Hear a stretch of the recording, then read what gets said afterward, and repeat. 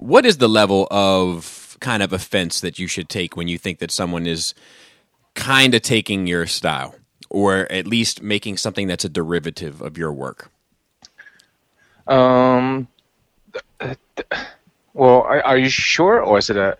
It depends if you're sure that they're ripping you off. Well, or, maybe you're coincidence. maybe you're not sure, and maybe it is a coincidence. However, I've heard of coincidences. I've just never actually seen one. Wait, what was it?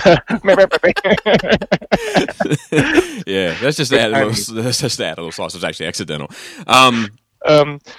No, definitely take offense, especially with, like, when it comes to art and plagiarism and stuff. Like, you take away offense, but like it's not too much you can do about it. And you can call them out. That's about it.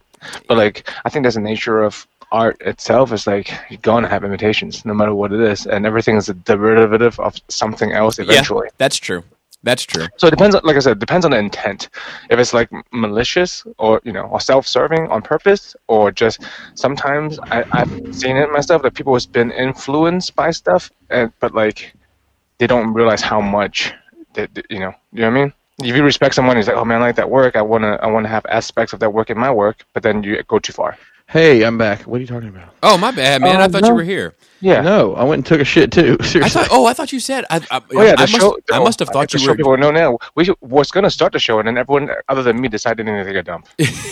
This is true. I thought. I sat here. I'm sorry. Are we fucking recording? Yeah. Yeah. I heard. This is fucking awkward as hell. Then. So I heard Joe come back and say hello, and I must have thought it was you. Nope, it wasn't. I have no idea what's going on. So let me ask you this. At what point, if you see something that you think is a derivative of your work, at what level should you be offended? Should you be offended at all? Should you have any sort of entitlement, and I don't mean that in a negative sense, to be credited or et cetera, et cetera? So I run into that a lot because... And it's not necessarily derivative. It's that I like to say a lot of the time I some of my work, I've never seen anyone do that before. Uh-huh. So when somebody else does that, hang on a sec. I just kind of do the eye roll thing. I mean, the only time I'll tell you what bothers me more than that is when people post other people's work and don't credit them. That drives me bananas. Yeah, I mean, there's a big thing like in like the modeling world, like amateur photography, I should say, that like or even like when you see memes and shit, like somebody generated that shit. Somebody made the image. It does, right? And here's the thing, like I joke with Mason. He's I mean, I don't guess I realize this, but like I guess the kids think Facebook especially is like for old people, and Instagram's probably getting close. So I'll oftentimes send him something that I found funny, and I'm like, hey, this is someone tweeted a TikTok that I saw on Instagram, so I send it to you through Facebook Messenger.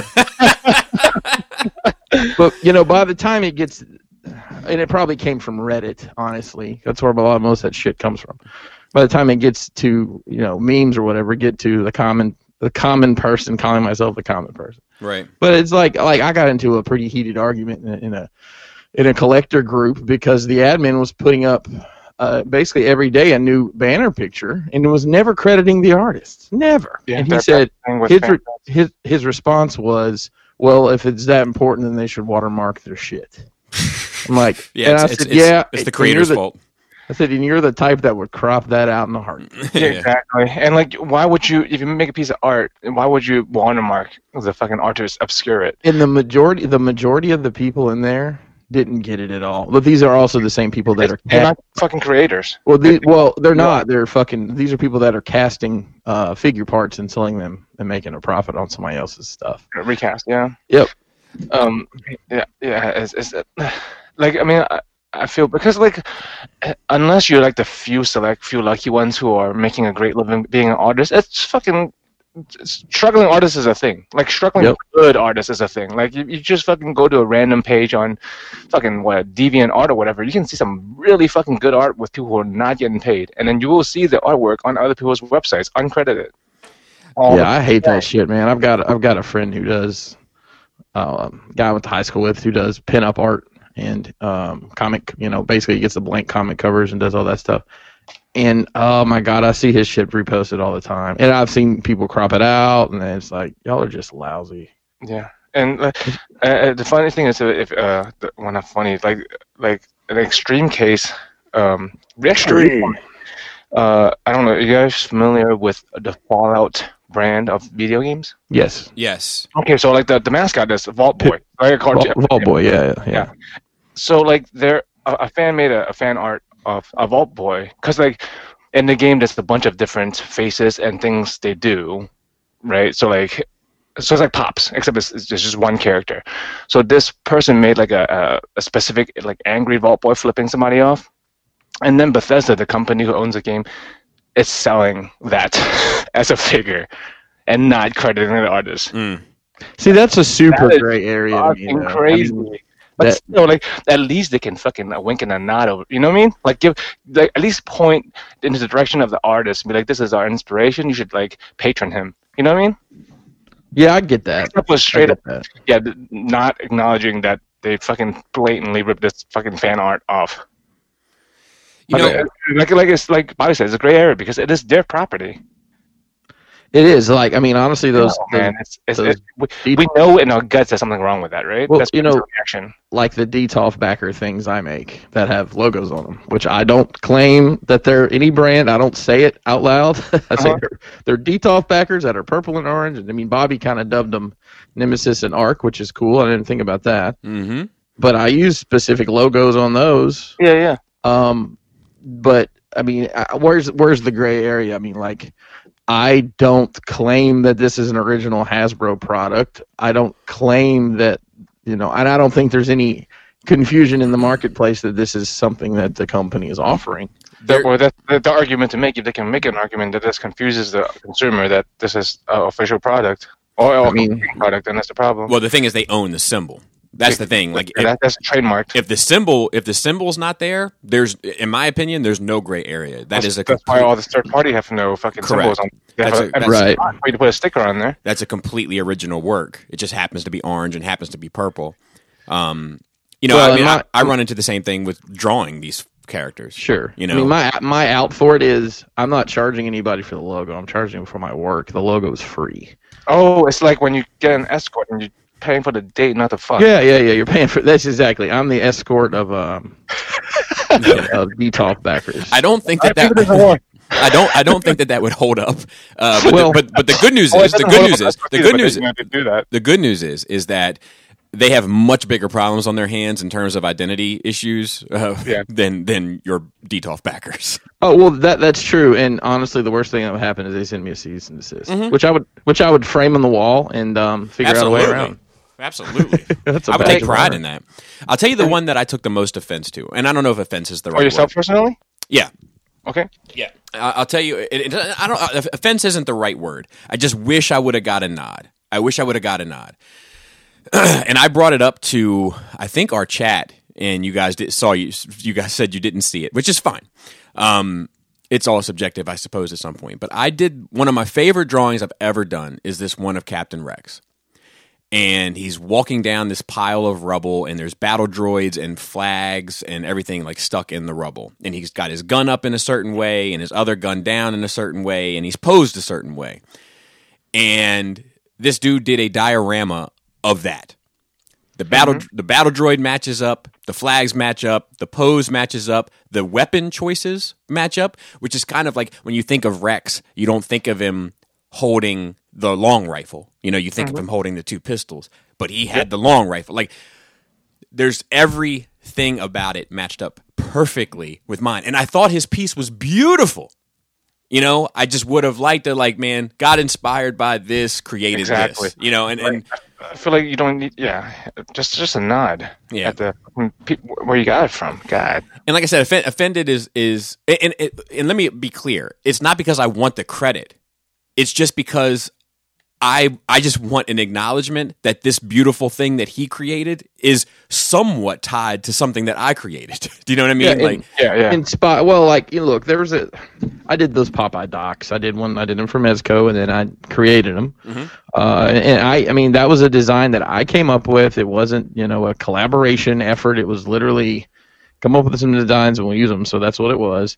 And, I had a guy, I don't know, probably 2-3 months ago, posted in one of the diorama groups inspired by, Crashbox's doc, and I'll be, it was decent work. He had done a doc but he elaborated on it, and obviously the space that I was allotted for the project, I didn't. Right. And then he posted in several places, and some places he did put that on there, and others he didn't. But and I just said I'm glad to be such an inspiration. Is what I put. That's appreciated, but like like I've done like the unfinished sheetrock. I'd never seen anybody, and I could be wrong. I'd never seen anybody do it on the level that I'd done it, but now you see it all the time. It's the thing with it's a fine line with that too, with hobbies or like with crafting, right? Because the idea is definitely like copyable, and like it shouldn't be, or like if it's inspired by, it should be credited. But when it comes to like techniques, right? If someone does something or come up with a technique of something, it just becomes part of the collective of that hobby, I think. Like whoever invented dry brushing, I don't fucking know who that is, but someone invented that shit. Right. You know what I mean? Right. So when it comes to technique, it's a great area for me myself. No, I feel you, but I feel like even like the Rex thing that I did. No, that's not a technique thing. That's an idea thing. No, agreed. But I'm just to credit where I got the idea from. And not the idea per se, but the style of it, right? Like is when I sat down to do that piece, I was like, I want to do something Star Wars in a Jay Lee style. Right. Yeah. Like I think art, even on a professional level, it does come about that way. Someone wanted a particular look of something that they've seen before or they're inspired by. No. Well, I think Biggie said it best. I've got techniques dripping out of my butt cheeks. Talk about my stomach, so I don't fuck up my sheets. Absolutely, that's where I should have put that gunshot, Joe. So let me ask you this: when I ask you, and if you have more than one, that's fine. Your favorite thing that you have created. Boy, it's not easy, right? I hate everything. Because here's the thing: everything I create, Joe, mostly me too. I don't. So I'm gonna have you get me. You understand? I don't have. I mean, none of the stuff I have created, I don't have any of it. So let me think. So it's hard for you to remember all the shit that you've made.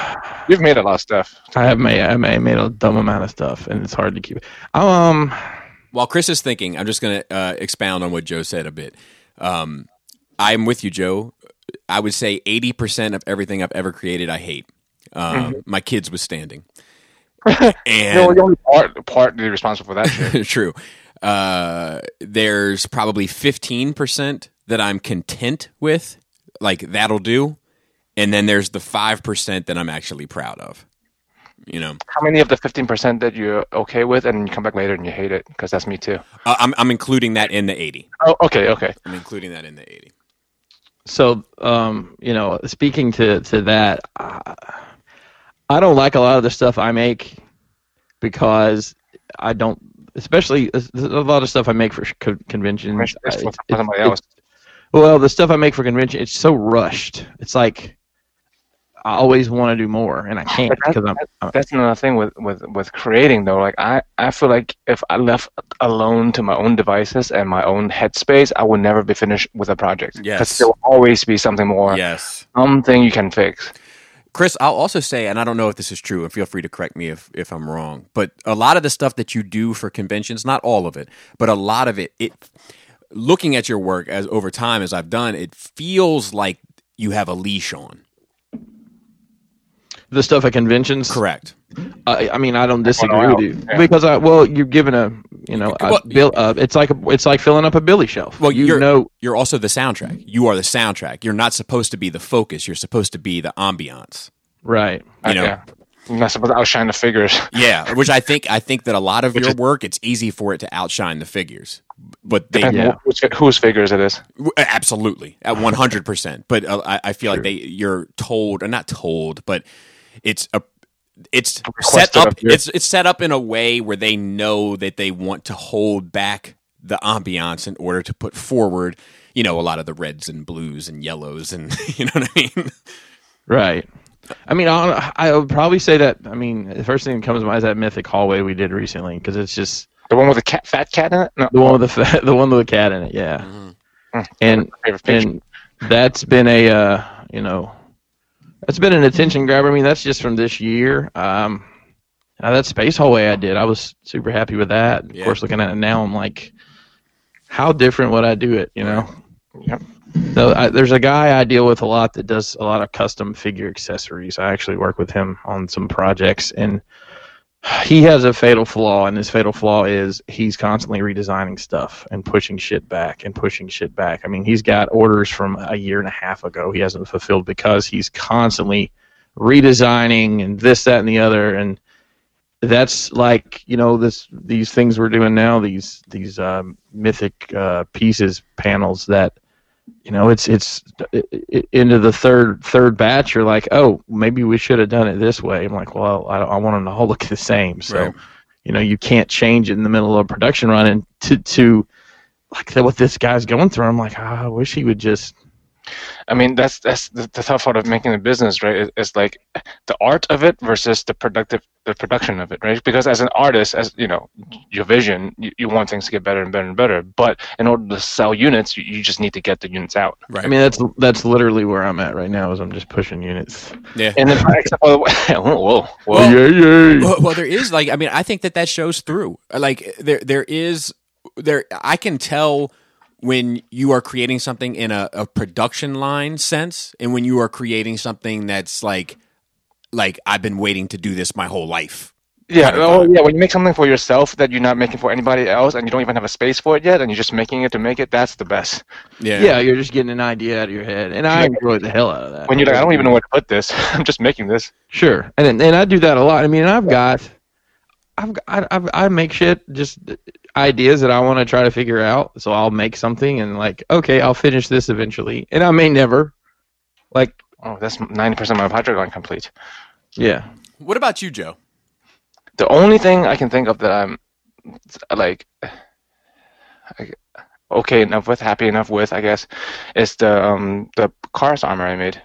Like, that was a lot of time and money and effort. Like, and I could do a majority of it better now, but I'm not ashamed of it. Like, that's one of the very few pictures of creation I have that I post. I'm freely post like on pages. Yeah, I was gonna say that was gonna be one of my guesses. That's like the only one I can think of. I'm pretty happy with the Claymore swords I made. Yeah, I would be too. I think that for I feel bad. Like, I don't know. Sometimes I don't even show you. You see me show work in progress with like models and figures, and sometimes I work on a lot more stuff than I post. Right. But like, I stopped doing it also with some other friends because I know they get annoyed, not in the fact that I'm showing them stuff, but like when I show them something and they tell me it's good, I just start listing the flaws of my shit, and I know that gets annoying, and I can't help it. Like if you say, "Oh no, that looks good. The paint is good. There's chipped here. There's something wrong with that." Joe, smoother. I feel like you've just touched on a whole other topic for this that we should do next. But yeah, no. So I mean, I'm imagining being on the receiving end of that. Someone showing me their work, and like I try to tell them they're doing a job, and like they just. I don't. So like, I mean, we're all our own worst critic, and it's very hard. The hardest part for me is knowing when to stop on a project, and I think having Kelly as involved as she is. I mean, she's painting right now. It has helped me with coming to grips with when to stop, and she's helped out so much, and she's come up with an idea to help process. Our build process, she kind of, I initially was very hesitant because the way she explained it to me, I was like, absolutely not. We're not going to do that. It's adding an extra step. But once she's like, let me do it, and after a little bit of heated discussion, and we did a test on him. Like, okay, let's do it. It saves time, and it looks better, I think, than the way we were doing it before. So, I think having somebody, nice to have a partner. Well, having somebody right there to bounce stuff off of is very beneficial. Someone who has worthwhile ideas anyway. Exactly. We're also all unique in the sense that we all have significant others, wives, actually, I can say at this point, that are down to help. Or down to get involved. Down to clown. Yeah. Like, I mean, our significant other, our wives are. Oh, wait, Joe. They're also down. Too, right? Yours is also down to put you on the receiving end, which is what you just.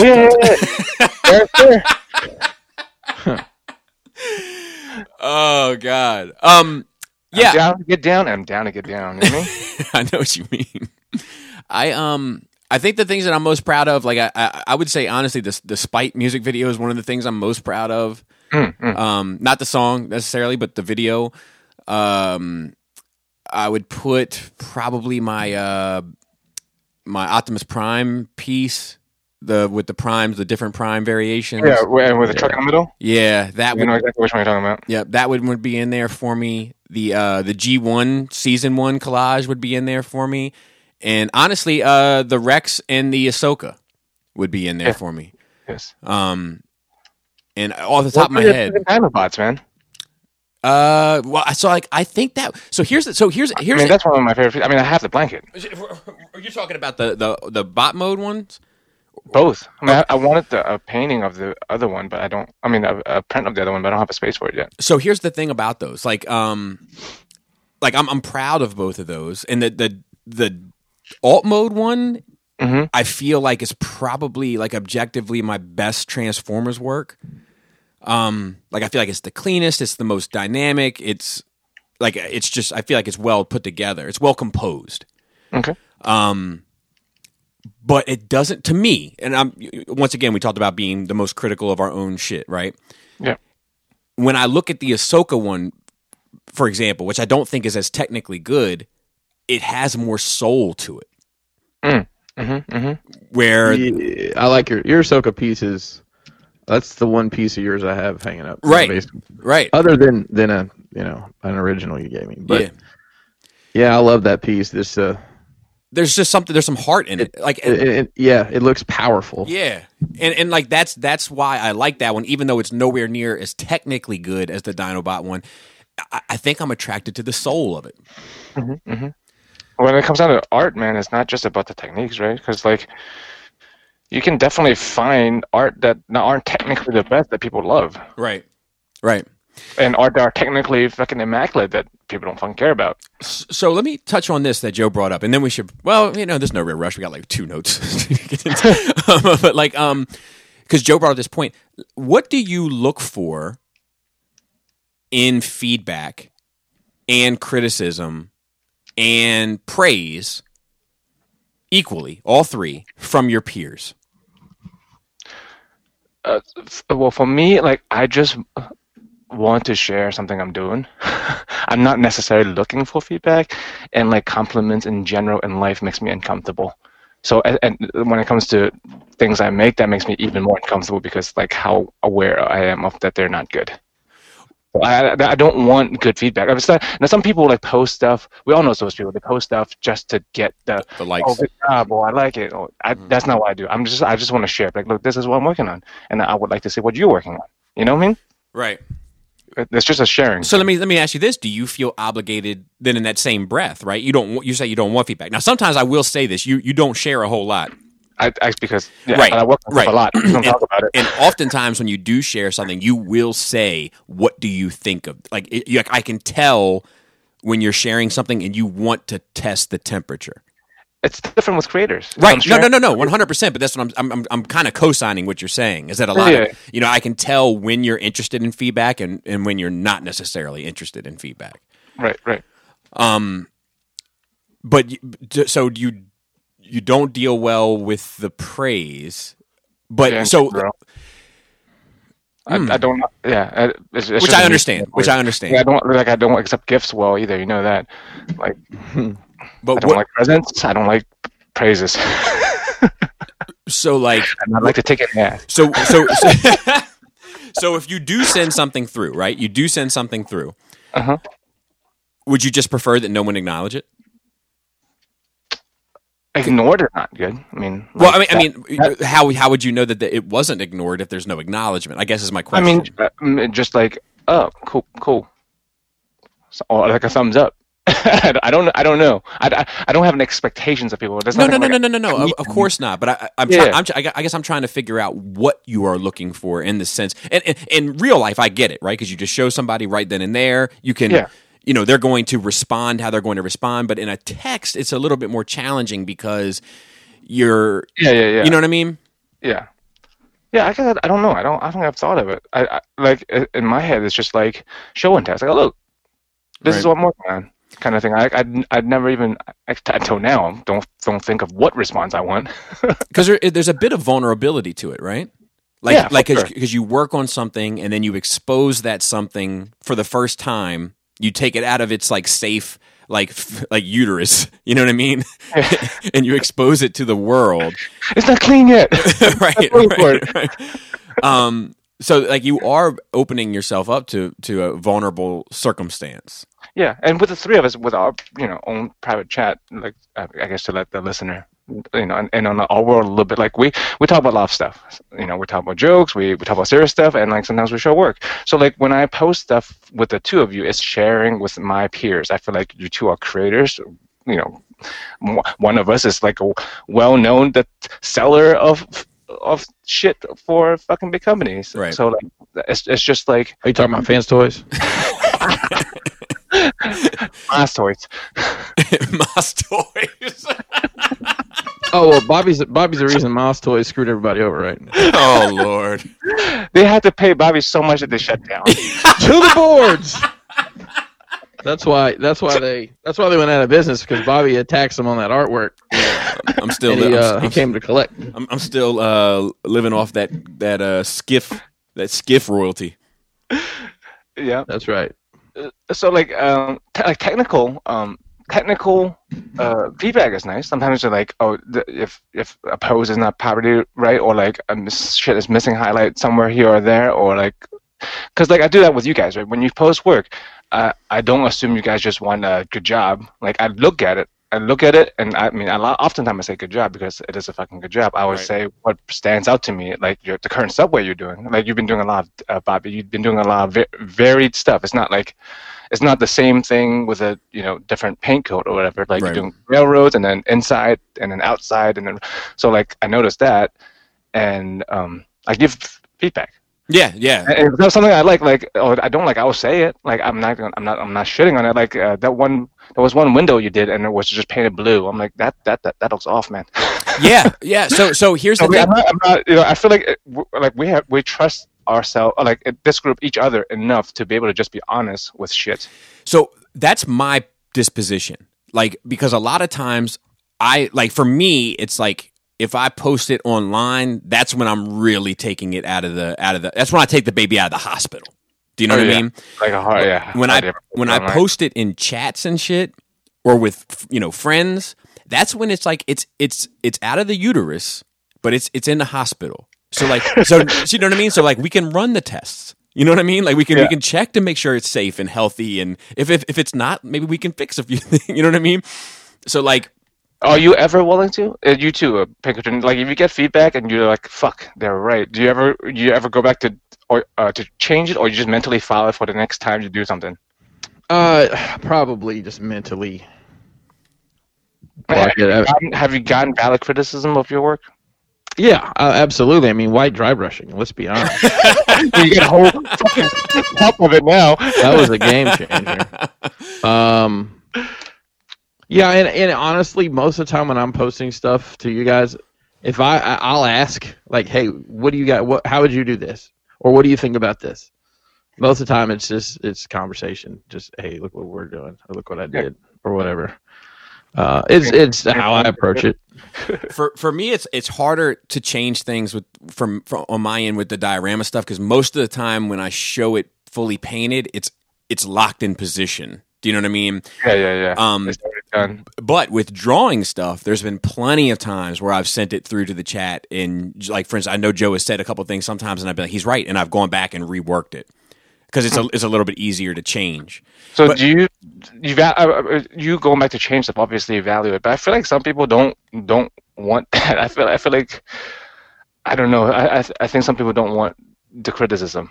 I mean, well, it's because no one wants. I don't think anyone wants to be like. What do they call it? Constructive criticism. But that's you gotta have a certain type of pedigree for that shit, man. Oh, I like constructive criticism. Like I do too, but like I'm also like at the end of the day, if you're going to be sensitive to a point about your shit, right? Mm-hmm. So no one hate it more than I hate it, so that's where I stand. So that's usually my thing too. Is you're never gonna hate it as much as I do, but like, I think with mine, with the diorama stuff in particular, it comes down more so to regret, right? So like when you said, and in the pictures, it just looks like a flat blue behind that wall in the booth, right? You know exactly what I'm talking about, right? Which is it's not. It's airbrushed from dark blue to light blue. I can't tell that. Yeah, I know. But it's irrelevant, right? Because when I put it into position, I was like, it's too blue. I knew it, And then when I sent the picture and you said something, I was like, fuck, because then like. Are you trying to slide it past? Is that what you're doing? Well, because it's like not only have you confirmed my criticism, right? But at the same time, there's regret, because I was like, before I locked it in, I was like, man, you might want to paint like a little green mountain in here, like just to add some depth. And I was like, nah, it's good enough. And, and it wasn't, right? So like, but that's something I take with me. That's something I'll take with me, like Chris said, as like a mental note into the future. Like just, push the extra bit. When you think it's good enough, push a little bit harder, Mm-hmm. so to speak. But I mean, I deal much more well with stuff like that, and also for me, it's like it's trust, right? So like when I share stuff, I usually share stuff to you guys, I share stuff to the dummies, I share stuff to a handful of other people, and that's like a trusting environment for me. So when they say something, I know it's not coming from like this malicious place, right? But like if I share it like if I share like a video and it just comes out, and so I was like, you fucking idiot, then I'm like, okay, well that's hurtful. Because like that's a stranger, doesn't owe me anything, and like in a way, it's that criticism is not safe for me. Do you know what I mean? Yeah. So how was your Rona romp, Chris? Let's see. I went out to Walmart once or twice this week, and everybody's. I'd say. Everybody has masks adjacent to their face. They're still not wearing them right. I mean, it's funny because I know Walmart put out a national decree that basically if you're at work, you have to wear a mask. And some of these... Decree. Whatever. I don't know. I like that. There's one guy that works at my Walmart. He's got this, like, camouflage, like, it looks like it'd be a tablecloth. It's huge that he ties around his face. He hangs halfway down his chest. I noticed like the art supplies are gone. There's no paint. Like the little apple barrel section is gone. And that's consistent. That's consistent across the country. Well, and I think it may be we're not going to fuck with any of this shit right now. Let's just get food and toilet paper to people. And that may be the issue.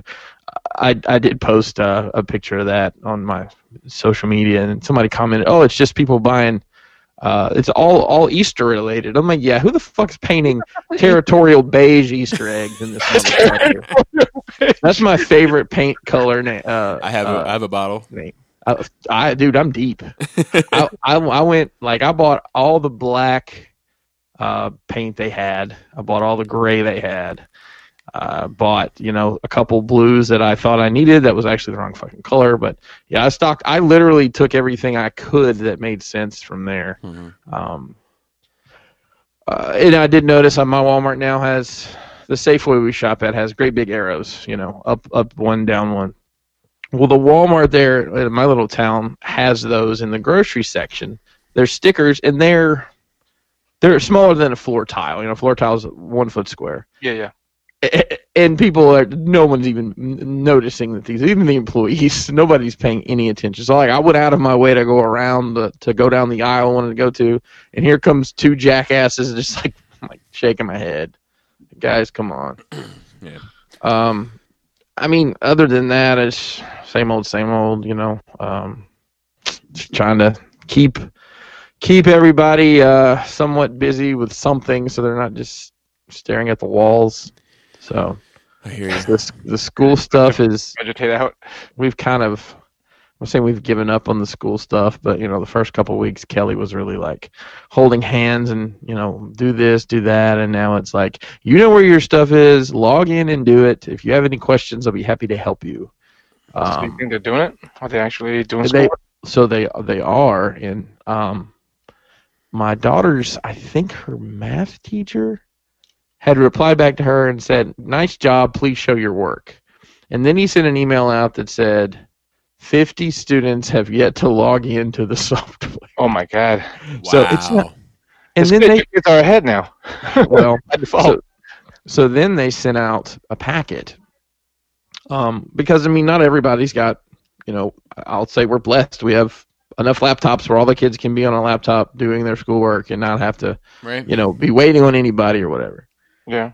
You know, but not everybody's in that situation. There's plenty of people who don't even have internet at home. They just use their cell phone or whatever, or a computer or anything. So they sent out packets, and the packets was the week 1 work, and it came like last week.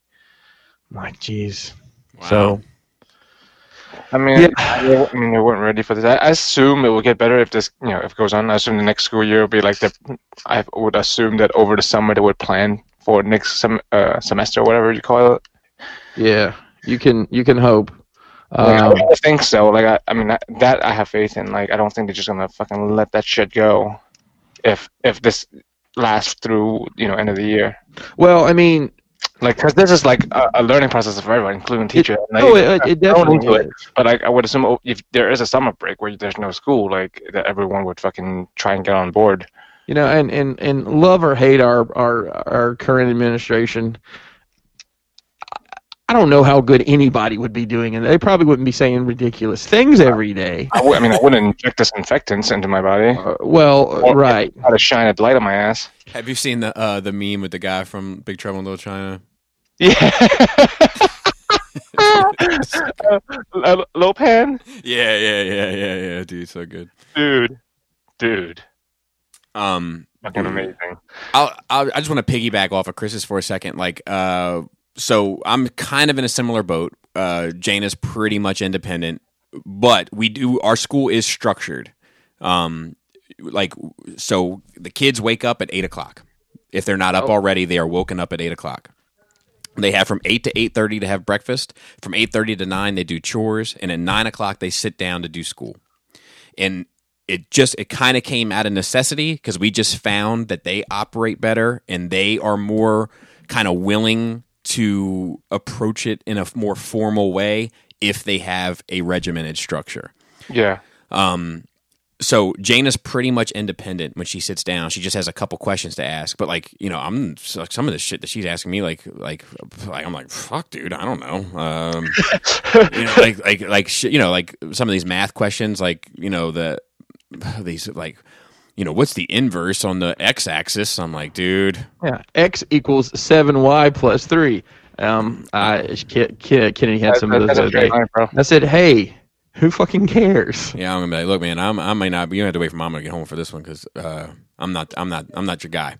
But Selena, I pretty much have to hold her hand at least for like half of it. What usually ends up happening is like all the stuff that requires like writing and things of that nature, like I'm right next to her making sure that she's doing it right. And then she has like some independent stuff where she's like watching videos or there's like read along things or whatever that like that I'll say like, okay, let me know when you're done and I'll walk away and get something done in the meantime.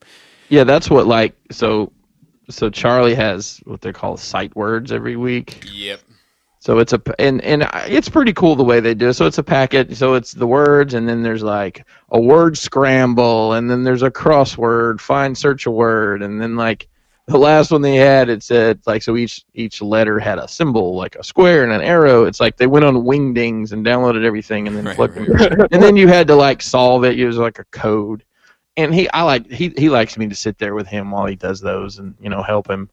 That's really the most. I mean, a lot of the stuff is like they log on to Jumble Bump and do these games on this app, and I mean, I'm just assuming they're doing. I mean, I don't know that they're on their tablet or their computer for 20 minutes, and they tell me they're done. I'm not gonna go check because I don't know how. So I don't have his Bumble Jump password. So I don't check Jaina's shit, but I check everything that Selena does, and like there's like a worksheet that I have to fill out every day, where it's like I have to give an X if they've completed it, and some of it you have to like take pictures of the work and upload it. I don't know if that's consistent, but like it's usually like one subject a day requires the picture. Bobby, when you're doing that, do you ever say X gonna give it to you? No, I'm usually like, how the fuck do you click on this thing? You got to go to Bumble Jump. You're in the wrong app, Dad. Dude, it's so true, man. That meme is the truest thing in the fucking world. You got to download Laser Shark. Oh, it's so easy. It's so easy. Just click on Dumbledore, click on Jibble Jabber, log into Zibbity Joe, and then click on Doobity-Doo. But yeah, the thing you have to keep in mind, and I give these teachers all the credit for being able to pull this basically out of their ass. They went from. Yeah, I agree. They went from these kids sitting in their classrooms every day to, what? You want us to do? Oh, I guess I need to figure out how to use Bumble Jump. Yeah, but they are union people, and I'm a union person, and equal work for equal pay, and that. So I'm expecting to get 30% of their paycheck. I'm hoping that's going to come through. Yeah, I don't know if I'd hold my breath on that too much. I'm only kidding anyway, but it's challenging, man. Like it's challenging to do it with everything else, especially when my wife and I are both working. That's that's the real pain in the dick, because the kids don't have the consistency, which I think is another reason why our like structured mornings are so important for them, because they just don't have the consistency. Sometimes my wife is helping them, and like there's plenty of times where I sit down with Selena and she's like, "Well, no, mommy does it like this," and I'm like, "Well, I'm sorry, but mommy's not here." I don't want to hear anything else about mommy. I know you kind of brought that to the forefront, but I've been wearing that out. Dude, I love it. Annoyingly wearing it out. I love it. I don't want to hear any more about mommy. But yeah, it's trying to provide as much kind of structure and consistency and dependability for them in a very unstructured, inconsistent, and undependable time. Yeah, I mean, these are all true. You guys are like somewhat like tech savvy and knowledgeable about the world in general. Some people probably have like fucking buffoon parents. yeah, you're probably right. You know what I mean? Like they just don't know shit. Yeah. I don't know how to teach kids like that. I don't know what apps to use. How has your Rona romp been, Joe? Nothing changed. Everything's the same. Like people not wearing shit properly, not doing things right, but there's something new that I want to ask you guys about. How do you feel about Rona Karens? Because somebody complained. Well, I was let to know that somebody complained about our hand sanitizer prices to somebody or some agency or other, that they came to check on our fucking hand sanitizer. So it's like the Attorney General is probably who they reported it to. Yeah, there's a lot of that.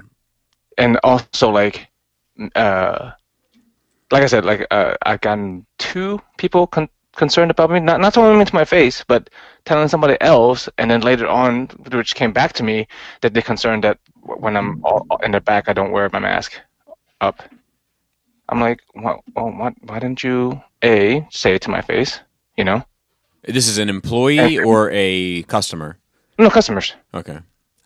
Like, so yeah, there was two separate occasions that someone is worried about me not wearing my mask in the back. And then, as far as I know, one time that somebody is worrying about our hand sanitizer prices that no one's making them buy. Yeah. Exactly. I also well, how do you feel? Like, some of the podcasts that I listen to, it's like, like people getting the dirty looks You know, if they're like, you know, like a neighbor is hanging out outside with their next door neighbor, and other neighbors are like looking out the window and giving them dirty looks, and do you know what I mean? Like, I feel like there's a lot of that going on too. That's part.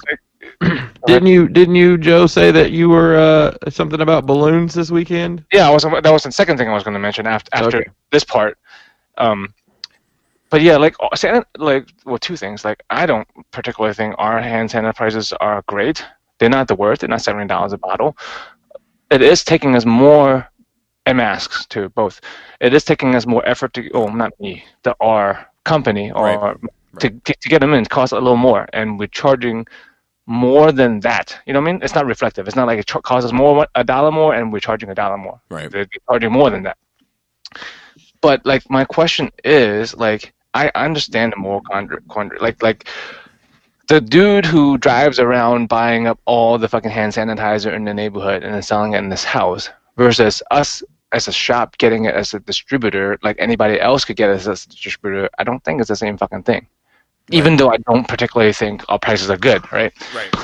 And two is, like, yeah, no one's making you buy them. There's not a real shortage right now. Everyone's shit is higher price. And, like, where are these people when, like, fucking insulin is $200 a bottle? Exactly. I mean, like these people pick the wrong fucking battles. You're exactly right about that. Yeah. Like gas prices. Like, there are many things in the world that's a racket.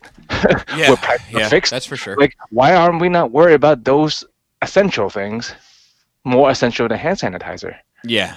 Yeah. I think it's just fucking housewives of fucking Chevy Chase being fucking, you know, that stereotypical. Well, I also think it's like and not to defend them, but just to add perspective. Like, I think that everybody's getting fed up. You know, everybody's getting fed up with everything. So, you know, it's like, if you give me a little reason, something that might irritate me at a 2% is now irritating me at a 30%. I guess, and people have time on their hands. Yeah. Because, like, we have time to call somebody on us. Correct. Like, we have time to go fucking shop somewhere else. Yep. No, I agree.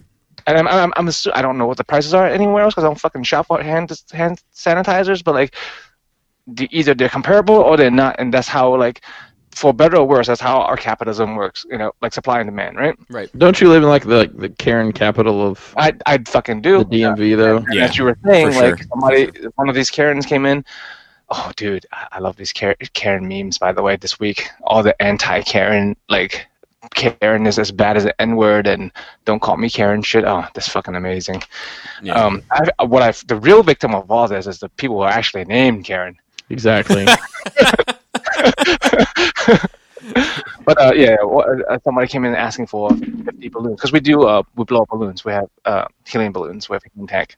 Someone asked for 50 balloons. And, like, I was like, that's weird. Because people do ask for balloons once in a while. 50 is a lot, but I still normally wouldn't bat an eye because, you know, people have big yards in this fucking neighborhood. So, like, I listen, like, I don't usually pay attention to people. I don't listen to people at work. Like, you can have a conversation in front of me and I will have no idea what you say. But, like, 50 balloons, like, my ears picked up what they were saying. And she said, oh, we're going to have a party. And then the front end guy was like, oh, haha, you know, that's funny kind of thing.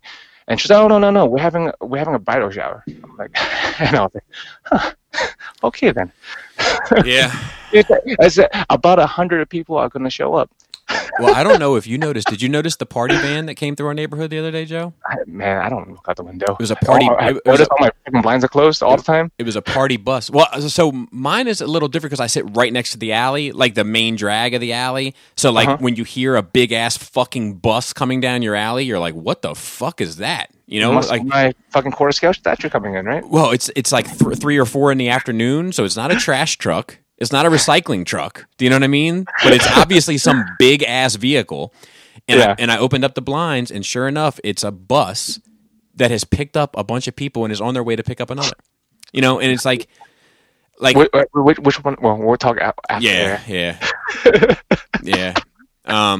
It's fun living in the same neighborhood as you, man. But it's like, man, like I think that we're reaching this point where people are getting complacent.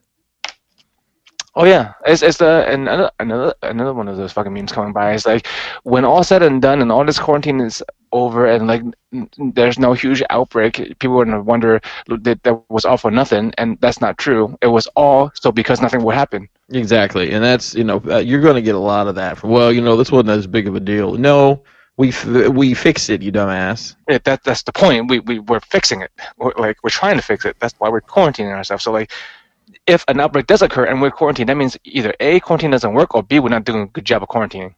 Right. Yeah. Right. But yeah. So that's my Rona room. Like I texted you guys right away. I had to send you guys a picture of my front end manager blowing up balloons. He was just shaking his fucking head. I've touched on the school bit a bit, which has been the major component of my Rona romp this week. Mm-hmm. I'm also I'm noticing that there's a trend that with a lot of people that have tested positive for it, that there seems to be 3 waves of it. There's like this common cold wave, and then you recover, and then there's the flu wave, and then you recover, and then there's the pneumonia wave. And all of them are flu-like symptoms, pneumonia-like symptoms, cold-like symptoms. Right, because yeah. So in some cases, I think what's making it dangerous is that people get to the flu part of it and then recover and then think they're good to go. But then there's this pneumonia stage. Yeah. There's this far more critical stage that comes after. So just be mindful of your body, be mindful of yourself, know thyself, and act accordingly. It's just like antibiotics, right? Like I don't know if it's just human nature or culture or what, but like when you give them 10 days course of antibiotic, people take 3 days, they feel better, and they stop. And a lot of times it's okay because you're a healthy individual, but a lot of times you fucking relapse into a much fucking worse state because whatever's left in your body is now like immune to that antibiotic. Right. So like there's a reason why you always take the whole course, even if you feel better. Right. It's like this getting better thing, like fucking keep paying attention because you might not be feeling, might not be 100% yet. And also same with quarantine. Like, people are talking about, everything seems fine, we should reopen. Like, well, you should fucking finish the recommended time, do your time, and then things will be all right afterwards. I also saw one of the things that was most discouraging to me this week was a Facebook post, and I rarely get on Facebook, so I was bored. Oh, you're too young and hip for that shit, right? Well, no, I'm just. He didn't know his password. Yeah. I'm just kind of over the kind of bullshit that comes along with Facebook. Yeah. Like, I'm never going to cut down on Facebook, almost non-existent myself. Like when I'm on Facebook, it's on the Skullface page, and that's pretty much the only Facebook I deal with. Mm-hmm. I say that to say this. I was on there, and I saw somebody say, because, a lot of like nurses, hospital staff, police, fire, EMS are getting hazard pay. At different intervals, depending on the municipality or institution that they work for, et cetera, et cetera. Right. And I saw someone make a post that said, "You don't get hazard pay. This is what you signed up for." That's not true. And I was like, no, exactly. I was like, that's not true. And I was thinking about, and you could take any of those occupations and play it through, but like, let's take a nurse, for instance. Or let's take a police officer. So, like, okay, yes, you signed up to be a police officer, and as a result, you might have to deal with an armed robbery, let's say.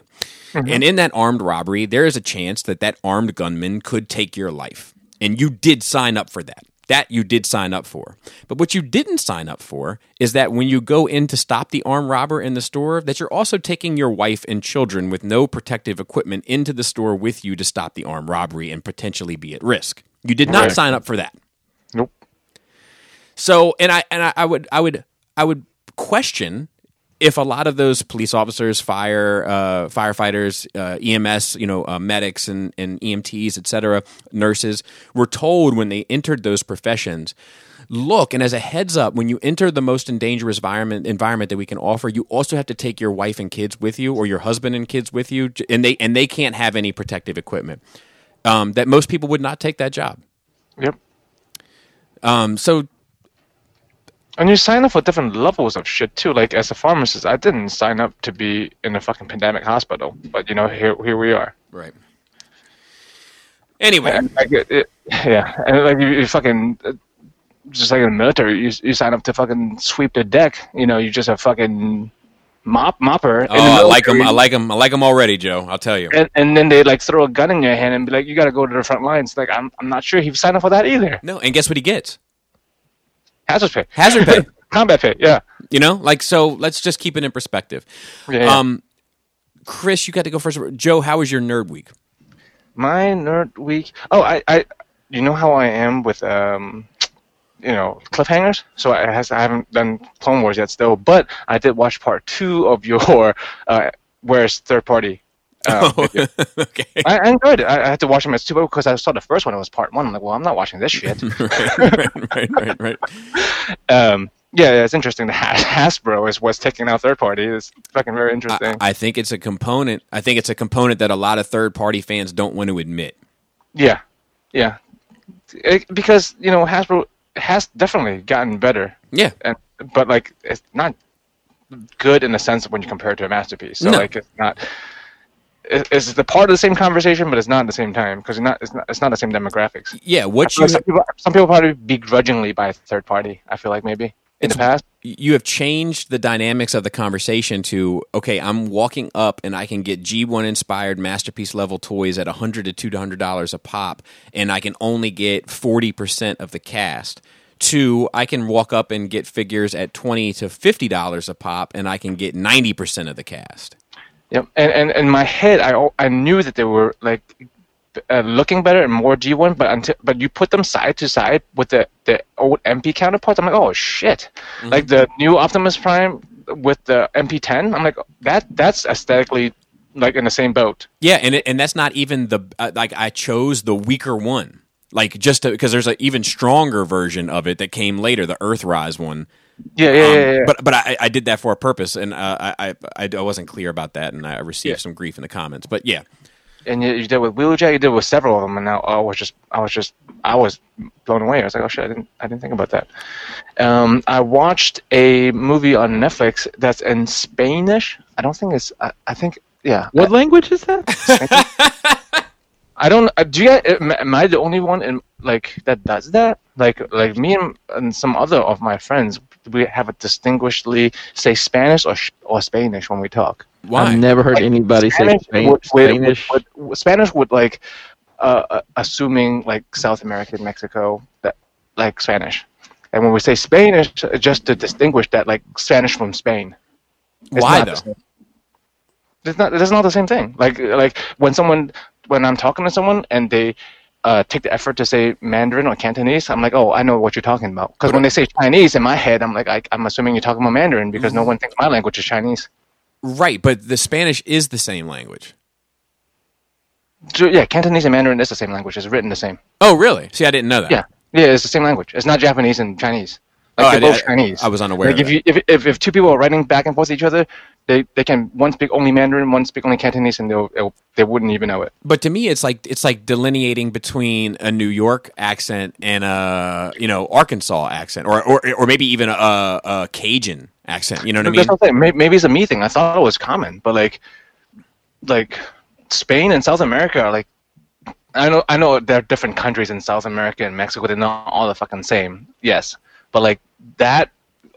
Group together versus Spain and Europe, it's like 2 different groups in my head. Well, I mean, and so is Brazil. I mean, I know that's what I'm saying. Like, and some of them speak Portuguese down there. I understand that, but like for some reason, I don't know how long ago this started. Spanish for, South American Mexico, and Spanish for Spain. No, I don't know. Is that racist of me? I don't know. I don't know. See, I don't know. Somebody. I'm sure somebody's listening. I don't think it's racist, right? But I wonder if there's a need for a division there. Because I have a like if you say something is made in Mexico and something is made in Spain, or something's from Mexico, something is from Spain, is very different. But that is different. It's more different than. If I was to say this person is Mexican or this person is Spanish, meaning from Spain, I think that deserves the delineation. Well, in our culture, and as far as I know, anyway, if you say Spanish, you automatically think. Well, even worse, you just automatically think Mexican. People think Mexican. They don't even think South American. I don't. I think Spain. When you say Spanish, now if you say, I don't think that's common. I really don't know, man. Because I feel like yeah. I feel like I think if If you say somebody's speaking Spanish, you think they're from Spain. No, no. I think that's they're from different. Latin America. From Latin America. That's what I mean, Latin. Or Latin American descent. I mean, they don't. Yeah, you do not think it was Spain descent. You think about Latin descent when you say Spanish. No, but if you're like, you should meet Oliver. He's Spanish. I'm not going to think he's from Mexico. Well, yeah, that's different. Saying somebody is Spanish versus the language, or they speak Spanish, is two different things. I don't know. What if I told you I know an Oliver that is Hispanic and speaks Spanish? So I know an Oliver that's from Spain and speaks Spanish. Okay. That's the only reason why I chose the name. Wow. Gotcha. So he's one of our neighbors, Joe. Oh, is he? Yeah. Is that a draft? I hear it. Is it my headphones? I'm hearing a draft, just like a sound. I don't know. No? I don't hear I'm one. not hearing it. I don't hear any that's distracting. Okay.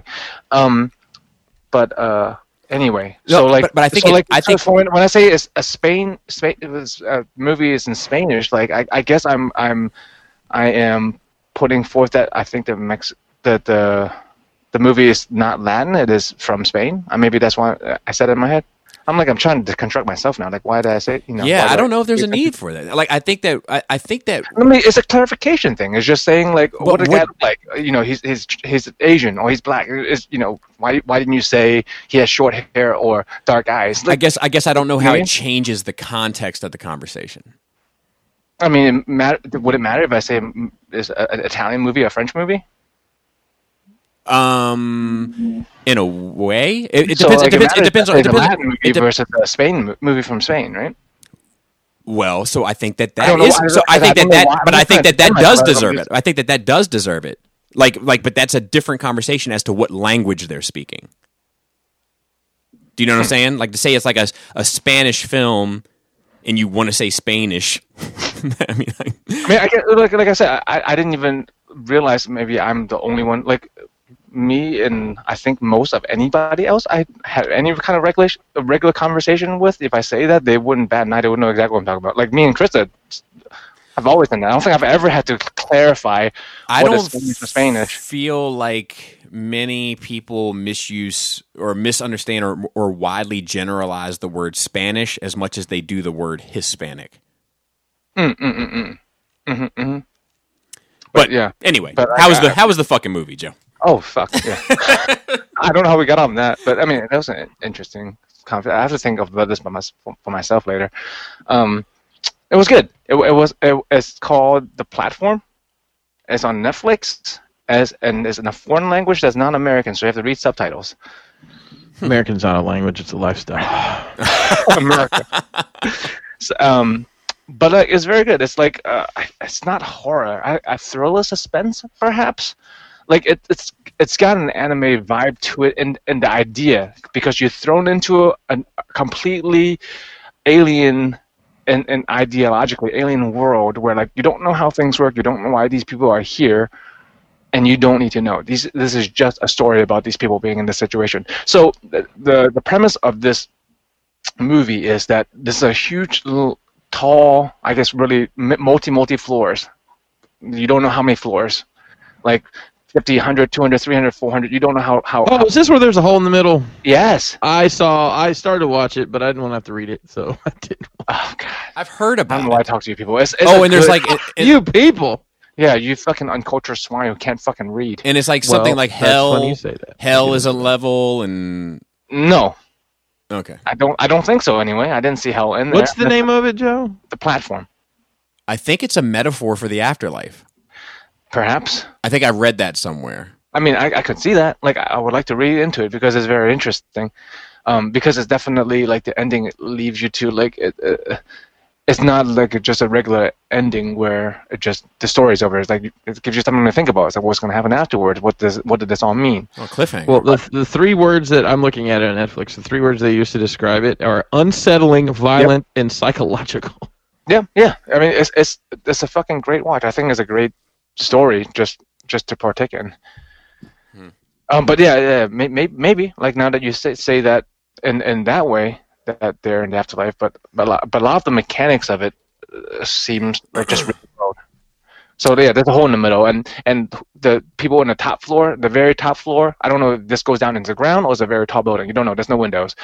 the people on the very top floor, there's a whole team of like fucking chefs, and they are meticulous. You think Gordon Ramsay is running the show, and they make meticulously huge platter and put it on this platform, and the platform is filled with food, and it goes down one level at a time, and it stops for a certain amount of time, and there's 2 people per level, and they eat, and then it goes down, and the next people eat, and then that's the driving force of the story. Yeah, I have. Yeah, I haven't watched a like really interesting thriller like that in a while. Yeah, I have heard about it. Well, if you're into reading, perhaps, then give it a go. Okay. Or anybody listening, not you guys, because I know you guys aren't going to do it, but to our listeners, like, it's worth a watch if you can read. Yeah. Because you do have to read, because it's not just like a visual. It is a lot of visual storytelling, but like the dialogue matters. It's like what they're talking about is interesting. Yeah, I struggle with subtitles, man. I feel like it's like a woman with huge cleavage with an open shirt sitting in front of me and wants me to look at her in her eyes. I guess if you're just used to reading subtitles, it doesn't even register. I can read subtitles. It doesn't register to me that I'm reading anymore. Like, I hear their sounds, I read the words, and it just connects in my head, and I'm still seeing the picture without being distracted. Yeah, see, that's my problem. Is I have a hard time focusing on the visuals. I register the visuals, almost like the visuals are peripheral. You know what I mean? But like, but I have a hard time, like, really discerning them. And still putting hours into Final Fantasy VII. Fucking love that shit. Oh, and I like ordered a bunch of like 5/4 scale statues. What? So Final Fantasy VII and Final Fantasy in general has always been lacking in merch. I don't know why Square Enix, is scared. I feel like they're either scared or they're too comfortable or whatever. But it's a lot of money they're leaving on the table. If they were to make more Final Fantasy product, people would eat that shit up. But I feel like they treat Final Fantasy like Hasbro treats transforming Transformers. They don't want to license shit out. So all we get is Play Art Sky, and then you get plushies and fucking posters and shit. So now that the new game is dropped, several third-party companies announced order scale statue of specifically unlicensed stuff. Unlicensed. Oh Wow. Of Tifa. She's like my, I guess, all-time favorite, probably. Which character is she? Black skirt, white tank top. Yeah. Like, since I was a kid, she's probably my favorite female protagonist. As someone I'm personality-wise attracted, like definitely wife material. That's why. So like, there's 3 figures of her, 3/4 scale from 3 different companies announced for her, and they all look fucking amazing. 2 of them, I don't know if you guys are familiar, but with a lot of anime properties, figures, garage kits, whatever, there's options for adult version of the figure, just like swappable parts. Can you like how Soundwave have like a different right. They would have a different top. Well, there's a lot of I've been finding as I've been exploring myself, so to speak. There's been a lot of third party statues out there. They're usually I'll be right back. called customs, but yeah. So 3 of these figures have swappable parts for adult versions. So I see. I pre-ordered all 3, paid in full, and I ordered doubles of the 2 with adult parts so I can put in my closet. So I've never in my life bought an adult figure, but here we are. Can you send photos of those to the chat so I can look at when I get a chance? Yeah, I can. And also, because of this big purchase from this company that I've bought from before, they sent me a link to a private site where you need a password to get in, where they sell other third-party quarter-scale statues, I guess, to be away from the prying eyes of the public. Mm-hmm. So, weird flex, but here we are. Anything interesting in there? I don't think they have much of the time. I think they have, whatever's on hand. Because there's only, 5 or 6 things here. One thing is announced.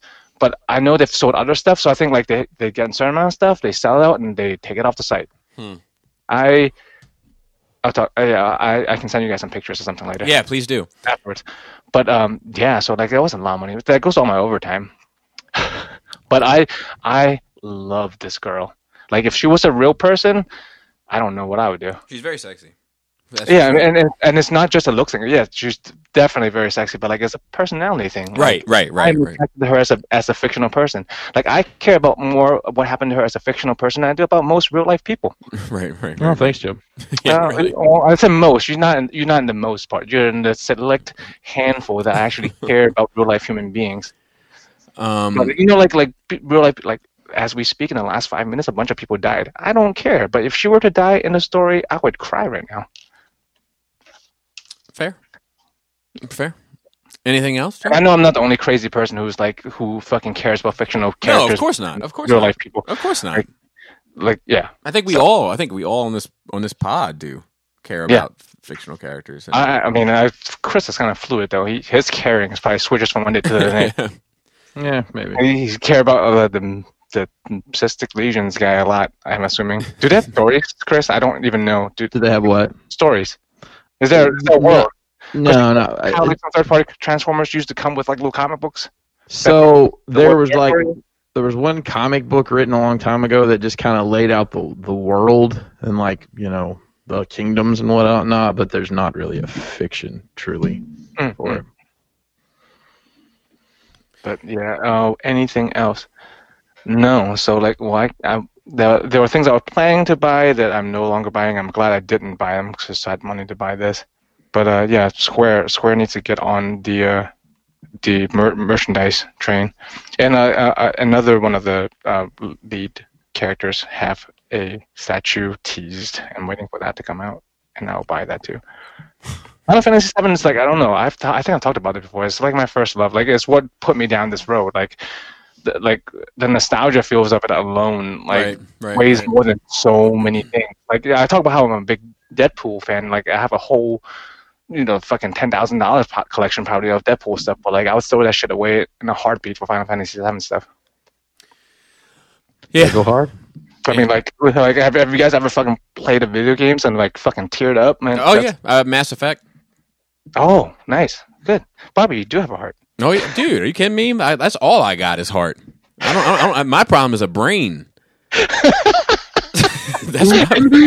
only had the brain. Which one was the one that's lacking the brain? And what was it about? That's the Scarecrow, right? Scarecrow. Okay. Yeah. No, I've got the heart for. I got enough heart for Tin Man and enough courage for the Lion. I lack the brain. That's the story of my life. And I think that's my nerd week. What about you, Chris? Watched a lot of stuff, and actually I forgot some stuff last week, so I'll mention it. I watched I can't remember the exact name of it. It's something like The Wild Whites of West Virginia. Oh, it's classic. That's a classic right there. I'd never seen it before. My wife has got that. She's got that voice down pat. I was the sexy one. I worked at the strip club. Till Daddy got me that check coming every month. That's a classic, man. Yeah, and I didn't realize like Johnny Knoxville and freaking Tony Hawk produced it and shit. That's crazy. That's where that quote I got from is that quote where he says, "West Virginia is the Africa of America." Crazy, man. Because they're like these guys are like, look, like all these fucking companies come in here, they log us, they forest us, they take they mine us, et cetera, and then once they've reaped all the rewards of the fucking natural resources, they just pack up and move out. And then everyone just shut them in front of them before being West Virginia. Yep. I watched Birds of Prey. Oh yes, is that out? Is that out? Maybe, I don't know. It's quarantine time. It's out now. Well, it's you can sure, Bobby. You can go to Amazon Prime and it's $20 for 48 hours. Oh, there you go. How was it? I didn't mind it, to be honest. Well, I mean, there's a lot of things you don't mind, but if you're watching a piece of entertainment, like, do you? Let me say it kept my attention. for the entire time. And it should have just been a Harley Quinn. They should have just called it Harley Quinn. Yeah. Didn't they change the fucking title? It's Birds of Prey and the Fantabulous Emancipation of One Harley Quinn. Yeah, and then in promotional materials, they changed it about halfway through the theatrical run to Harley should Quinn have just and the been Birds of Prey. It should have. That's what it should have led with. Yeah. But I mean, and then all this shit happened. So who knows? But I mean, I thought it was fine. There you go. I didn't hate it. I'm glad I didn't pay to see it, but you know, $20. Yeah, it was her. Yeah. you didn't pay for theater. Oh yeah, I forgot. I paid $20. No, I didn't pay to see it. I'm telling you, if you wanted to see it, that's how you'd see it. I subscribe to a different platform, I guess. I watched this movie on Netflix. It's actually the #1 movie right now. It's called Extraction. It's the Russo brothers movie with Chris Hemsworth. I saw that being promoted. So it's full. Joe, you might like it because it's full of fucking subtitles. Because it happens. I don't like war movies. I'm not a fan. I'm not a fan of like Black Hawk Down and. Like, I've watched war movies and here we go again. I've watched war movies and enjoyed them okay because I had to watch them, just much like mafia movies. I've watched Saving Private Ryan and I understand that as a decent movie, and I would never choose to watch it in the first place or watch it again. Anyway, that's my spiel about war movies. This isn't really a war movie. It may fall more into it's kind of more of a gangs. I don't know. Basically, there's a kidnapped kid and they hire him to go in and get him and. Everything goes sideways. It's not a. I mean, it's got some. Just an action movie then. It's got guns and people blowing up, but there's no, Okay, so it's not like real life. No, it's not like based on a battle that happened so and so. No, it's basically two warring drug lords and a kid gets kidnapped and he gets stuck in the middle. No, that I can get down with. But no, the promotional picture, it makes it look like a war movie. He's like in military gear. Well, and even the trailer kind of does too. But it's It's false advertising. What we're talking about. Say again. It's false advertisement is what we're talking about. Yeah, possibly. I don't know. But I thought it was cool. That's the first thing the Russo brothers did after the Avengers stuff was this. And there's only one other actor in it that I recognized, and it's really just more of almost like a cameo for this person. I won't spoil it because I don't advertise him. Caught up on Dave, which is continuing to be a phenomenal show. It's a Lil Dicky show. And I watched Clone Wars. I'm up to speed on Clone Wars now. How do you feel? I enjoyed all of it. Yeah, me too. I'm interested to see. I thought it was just 10 episodes, so I was like, oh well, okay. I guess we'll leave the rest up for interpretation. But you said there's 2 more episodes. Yep. Cool. Yeah, I like the little. The Bad Batch stuff was fine. With him going with him at the end, I thought that was the right move. And then I like the Ahsoka arc with the sisters. I thought that was cool. I feel like the complete inverse, but I feel like the Bad Batch arc was cool as fuck, and the Ahsoka arc was fine. I love the Underworld, of course. I always have. Right. There's a book series about that, Bobby. I don't know if I've ever. I never heard of it. This would probably be a good time to sit down and read that. I never heard of it.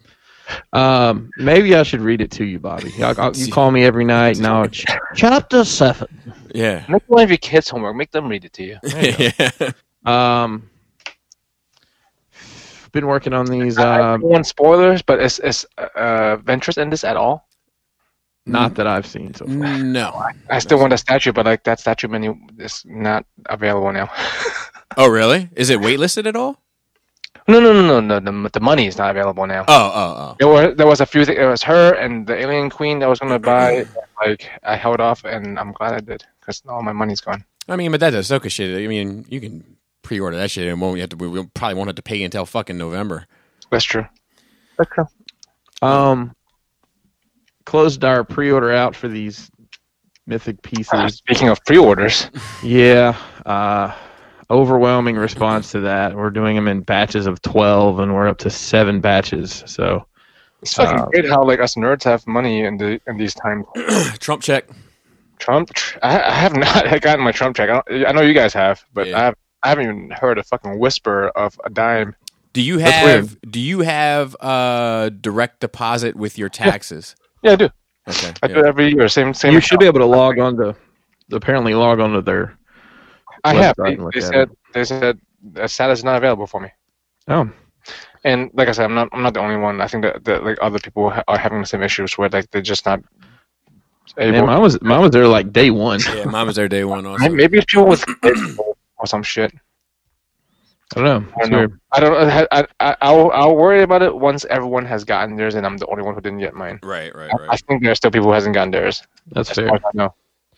And I think Unlucky. I'm trying to think if I did anything else. No, just sourcing material. I have to go to Home Depot today and buy like 10 sheets of 4x8 sheets of foam.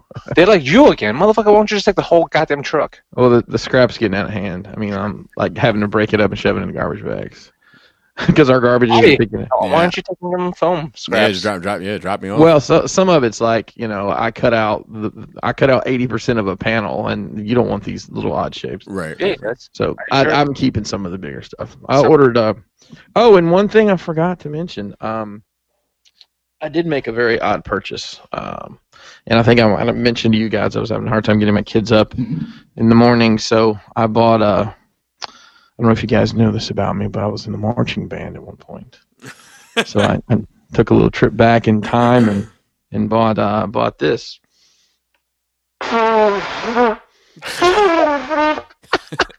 I bought a trumpet That's awesome. that I don't remember how to play at all. Have you seen But that meme of like the priest walking out with like the dragon on a leash, and it's like me coming out of quarantine with all the stupid shit I bought on the internet? I believe it. I haven't seen that, but that's totally believable. Can you Yeah, get so number 5, please. So for $100 on eBay, you can get a brand new Chinese trumpet, Oh, or you Off on can that get, shit? or you can get a very well loved. I'm going to guess trumpet from the 80s. It's actually very similar to what I had when I played in school, which actually was I had a cornet, which is just a shorter trumpet. But yeah, I've just been having fun torturing my children with it. Oh my god! You should, Blair, captive audience. They can't leave the house and just listen to you fucking. Oh, there you go. I just fucking torture people with it. I can imagine your face, your trumpet blowing face. Well, I hold my cheeks in. I did. Oh, you don't blow it out like good old Don Peck, our middle school band teacher, who was a RC plane enthusiast. You're Chris Armstrong, man. I'm definitely not. I'm definitely not. Yeah. Who's the trumpet player like back in the day? Dizzy like, Gillespie. Blow like twice the size, like It was a fish. Louis Armstrong and Yeah. Dizzy Gillespie were both the ones that blew their jaws out, so to Yeah, speak. I feel like oh god, it's so painful. Oh God. So, I guess that does it for me. I have one more thing. Mhm. With all this Lion King, not Lion King, Tiger King. Is that the name of the show? Yeah. Yes. I was like, maybe I should try it. So but to test the waters, I watched like a clips compilation just to see if it's something I would want to watch. I just can't. Just not into like train wreck reality shows because these people are real. That's the problem. They are problematic human beings that shouldn't get fucking my attention or anybody's attention or money. And I think that's just free promotion. Well, it's not necessarily getting most of them any money, and it's more of I think you knew their names 2 weeks ago, right? So they're getting something out of it. Joe Exotic. I mean, he doesn't have a business anymore. The only one that's theoretically getting money out of this shit still is that bitch Carol Baskins or whatever her name is. Well, I mean, no, they got paid to be on the show And they might get paid for appearances. because the right? guy, he's locked up, isn't he? He's locked up, but like I the whole show, and I feel bad for the fucking the cats. Well, you could make the argument that this show brought the awareness to those cats that wasn't there 2 weeks ago. true. Mm. Well, like the husband with 3 teeth and no shirt, he actually got a new grill. Good So, for him. He deserved a new grill for all that shit. I agree. I think that so Joe, I told you. Did I tell you that Robert D. Suggested a show to me that was called Trash. Yes, They said you can make it episode 2. You couldn't make it halfway through one. I couldn't make it through the first episode, but that's to me is trash reality television. Like this is this is more of a documentary type of thing, but I think it does raise an amount of awareness of the trade that goes on with these wild animals and all the shady ass shit. I mean, that goes yeah, on. I didn't know about murder investigations being reopened and all sorts of stuff. Like there's a lot of if we want to play the positive negative of it, there's a fair amount of positive that you could say happened as a result of that show. So none of the bad guys are benefiting. Is that what you're saying? I can't say that. I can't. He stays a bad guy. I would say that it's most like everything else in the fucking world, where it's gray. Not all it's not all bad guys that are benefiting. It's not all good guys that are benefiting. It's not vice versa. I might have to like everyone. The people seem to really love it. You guys seem to love it. Well, I think it's fascinating. It's just a fascinating story. If I were to say, because I like documentaries, but it's not like it doesn't. It is promoted as a fucking sideshow. You know what I mean? It's promoted as a freak show. It's not promoted as a documentary about fucking cats being abused. Well, I think or whatever, or the world of animal trade, exotic animal. Well, no, I think initially it was kind of marketed in the kind of Blackfish way. Yeah. Well, that's how they sold it. Yeah, but once the show took off, they realized that they could get more bees with honey. Is what they, you know what I mean? And they marketed it towards the lowest common denominator, but that it's not necessarily a reflection of how well the series is handled. Okay. And just remind me of something I brought up yesterday. Speaking of appearances for money, it's like conventions. People think about not having no conventions to go to. Like I was just thinking yesterday, like what about the people who goes to convention circuit for money?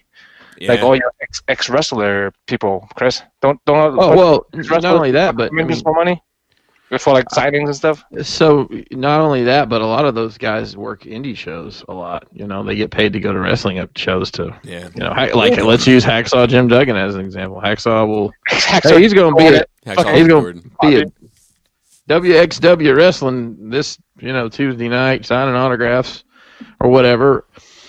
But there's a lot of businesses that are in peril right now because they have retail space, but they also are very codependent, and some of them are really suffering. Cons was like an extra bonus for businesses, like Beyond and whatever. They take shit there to sell, but they have a brick and mortar store that they sell out of. I didn't realize how many businesses depends on the con circuit, where they just like they're fucking gypsies. They just go from con to con, just peddle their wares from the fucking van. Yeah, there's a lot of people who are very con-dependent that are in a world of hurt right now. In a world of hurt. I watched this week. I watched the Unabomber documentary series on Netflix. Good old Teddy. It was amazing. Did he talk about how did he predict 5G and how it's going to give us cancer? No. But in a way, it was stick, right? Yeah, it was his manifesto, right? So his speech, his point of view was that the technological system is going to destroy us as a species and therefore should be stopped at any cost, which I don't necessarily agree with, but at least I understand the perspective. What I don't understand is how blowing up innocent people fucking solves that problem. I mean, that goes along with a lot of people who blows up innocent people to prove a point nowadays still. Agreed. For different whatever reason. Like I don't understand how that helps. But I'll tell you what's fascinating to me about it. I had no idea about how long it went on for one. I mean, we were too young at that point, right? Because it went on through the 90s. I don't think it was well publicized, Bobby, that it was the letter writing was going on. Because I didn't hear about the majority of it till after the fact myself. Like I remember hearing the word Unabomber thrown around kind of in the pop culture sense, but but like to know that he had been blowing motherfuckers up for like 2 decades. Really? Yeah, I thought it was like a year or two. Yeah, that's what I thought. No, I was like, remember DC Sniper? That was a fucking thing. That was a few months. It's funny you bring that up. I actually talked to my wife about it. I was like, man, I remember walking around as a kid with my headphones on and thinking to myself, like, man, like World War II, the Korean War, Vietnam, and the civil rights movement, and women voting, and all this shit that people had to live through, and now I get to live in this time where like nothing bad happens. And then I was like, and I remember like, you know what I mean? Where like life is just kind of going on, you know? But then like when I was watching this Unabomber shit, I was like, fuck, man. I was like, I lived through the Unabomber. I lived through 9/11. I lived through this fucking shit going on now. I've lived through the DC sniper. I lived through like we all face our own trials and tribulations. The Afghanistan war, which is like the longest fucking war in American history. Like, and fucking pointless, by the way. I feel like a lot of wars are fun, other than like the one with the clear fucking like, you know, World War II was a clear reason to be at war and why we had to be at war. But yeah, but did you hear about that shit that published like at the end of last year? I think it was, I can't remember who got to the bottom of it, but they found like all of these like documents from like generals or some shit that was over there in the Afghanistan war, and they're like, look, we have no idea why we're fucking here. We don't like. They were like, we don't even know what winning means. Yeah, like we don't understand what the objective is. Like, and it's not a problem with our military. It's the fucking problem with the people that are making decisions involving the military. But yeah, you know, that's always been a problem. I feel like, right? You know, I mean, and not for nothing. It's just to continue. I thought we had a fucking mission accomplished, mission success. Well, that was a different war, and that's crazy. They all run together, kind of. But like, I can't. I really, honestly, can't distinguish too many different wars. So, so the Afghanistan war is some shit Obama got us in. And then Trump said that he was going to bring the troops home. We're still there, in case anybody's keeping track. But like, does Flint have clean water yet? Don't know. Let's get Dante on the phone. But anyway, so like, you know, just a kind of a look at my life and being like, man, like I've lived through more shit. You just don't recognize it as much when it's not history. You know what I mean? Yeah. It's harder to recognize history in the making, I think. But it was a great documentary series, and there was like all this like weird shit, like because the dude is a genius, right? So I mean, he's too smart for his own good, kind of thing. Yeah, so he graduated early. He got into Harvard at 16, and they started running these like experiments on him at Harvard. Did they give him LSD? Because that shit was. Wait a minute, are you still talking about the Unabomber? Yes. Okay. So like, yeah, so he went to Harvard at like age 16, and this guy was there trying to, he was like a doctor at Harvard, and he's trying to understand the amount, like the effects of stress on the body, right? Now, this is like in the fucking 70s, right? So he's going through all this shit, and basically he asks Ted, I'll call him Teddy, you know, to write a thesis of sorts, right? Now Ted's whole kind of idea of self, you know, self-image is based on the fact that he's super intelligent, right? So he writes this thesis, and the guy sits him down and just tears him apart for years.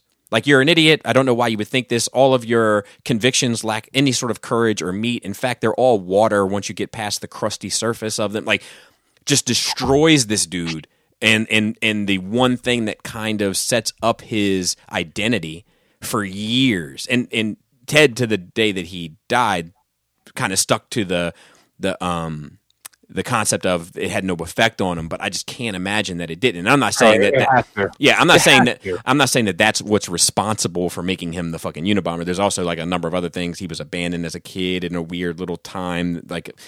Not a like a shitty parent abandoning thing, but they took him to a doctor, and the doctor was like, "Look, we need to monitor him for like 2 weeks. You're not allowed to visit, etc." And he felt like left alone. But there's a couple of things that went on in this dude's life. But I'm just saying that that's definitely an example of like kind of psychological testing and stuff that would have been allowed in the 70s, and certainly wouldn't have been able to go on today.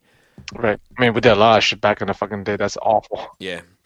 But anyway, I highly recommend the series to anybody interested. It was fantastic. Been watching some Ali G stuff just for some laughs. Oh. Yeah. Had Selena's birthday, you know, and yeah, she's 7. And I felt sad, you know, because like, you know, she can't have a party, she can't have, you know, all the things that kind of go along with kids and birthdays, and can't even go to a park really. And Charlie was the same way last month. Right. So like, what we did was we tried to, you know, give her the best day we could, right? So we made her make a list of everything she would want to do. You know, so she was like, I want to, you know, have this big breakfast, pancake breakfast, and I want to, you know, have this for dinner, and I want to play this video game, and I want to do this. And like, we just went down the checklist and like checked everything off, you know. Nice. Good. But what was like sad and like happy and touching all at the same time is like at the end of the day, she was like, this is the best birthday of my life. And like, I mean, it's only 7 of them, right? But I mean, I argue that makes it more important than less. Yeah, maybe 1/7. But also, probably only of 3 she remembers, et cetera, et cetera. But I think it was just that she had all eyes and attention on her all day, giving her everything that she wanted to try to make the day as good as possible. And I think it's harder for a middle kid to kind of, feel that attention. I mean, dynamic has definitely changed. I mean, as an outsider, I feel the dynamics changed ever since Leia became a person. Like when she was a baby, it was different. Right. But ever since she developed into like a recognizable human being, Yeah. like the dynamics of the 3 kids definitely has changed. Yeah.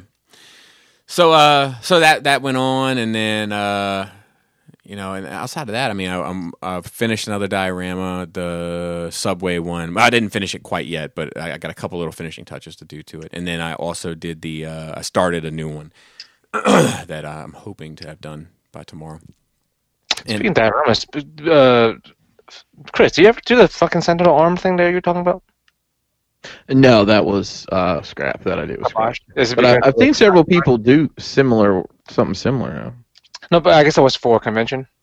Was it? Yeah, it was an idea. Oh, I mean, really? it might get used in the future, but for the moment, But you're not- moved not on to doing something it now. else. I wasn't too terribly upset about that, to be honest. I was not looking forward to building that. Which I don't know why. I feel like it's not one of the hardest projects you've ever had to do. Oh, I know what I wanted to say. I'm kind of with you, Joe, on a lot of like historic war movies.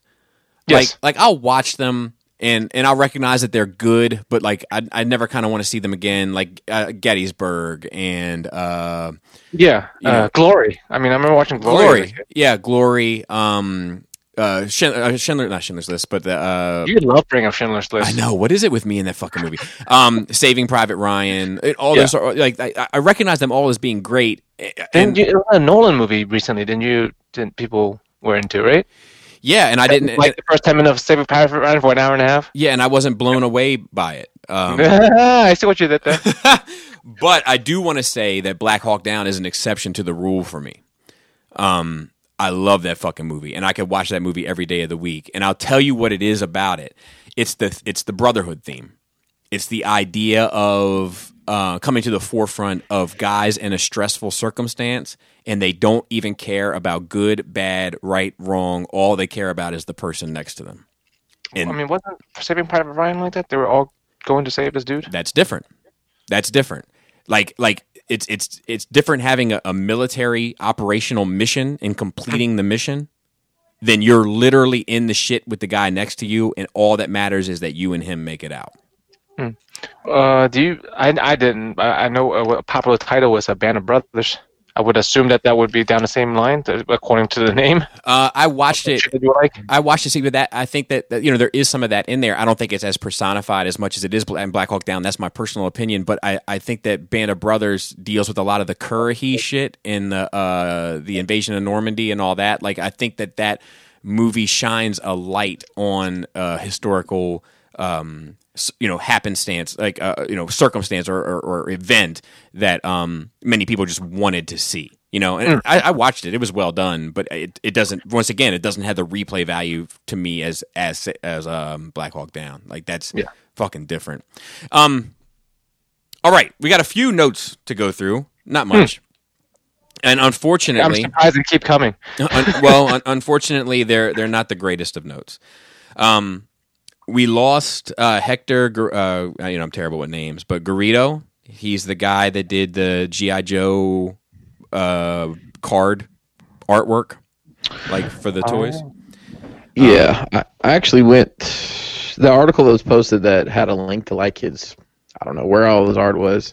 Guy was an incredible artist. I had no idea that guy had that depth of art in his catalog. You thought he was just like a cartoonist? I had honestly didn't know. It would never even cross my mind to look into who painted those pictures. But I guess the theme of the show has been art, right? Because like talking about starving artists and stuff. Like, how many like real good artists end up having to do fucking toy art for a living? Exactly. Yeah. Even though they're actually but no one cares about their fucking masterpieces. They just want you to draw some goddamn G.I. Joes. But I do think that he defined that as just as much as the cartoon. He defined that franchise for a generation. Like, kind of like the Transformers cartoon. Everybody remembers vividly, and everybody has fond memories of that enjoyed it. You know, but when you looked at the backs of the Transformer boxes, and they were like all jumping in space and stuff like that, had its own world and identity just as much. You know. Yes. And you know, he deserves his flowers. You know. Oh, he should have deserved some before he died. That's your thing, right? Why would give people flowers before they die? Yeah, no, I think that they published while he was alive. They published a book of his G.I. Joe art. Oh, good. Good. You know, so he was appreciated. It's not one of those things where no one knows who you are until you die and you become famous. Correct. That's the worst.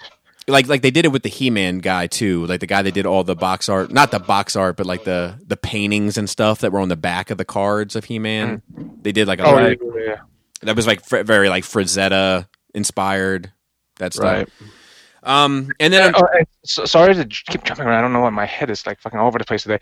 Speaking of the like giving some people the flowers and being recognized after you die, did any of you watch any of the supposed to be Nirvana Post Malone thing?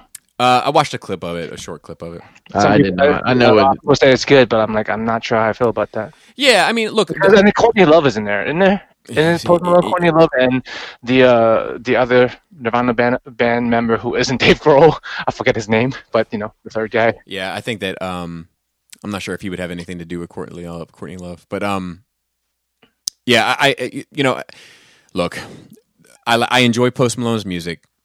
There is something about him that makes me want to punch him. I'm not sure what it is. You have those faces, man. But I'll tell you at the same time, I think he's like. I was talking to somebody about him yesterday, and this guy was like, "You know what I like about him?" And I was like, "What?" And they're like, "He's just a rad dude." That's exactly. And it's kind of true. Yeah, but it's kind of true. Like he's just like the guy that would just come over, hang out, never cause any problems, just be happy to be there, have a beer, and just chill the fuck out. You know what I mean? Like that sounds like a great dude. yeah. He's like a less high strung version of you, Joe.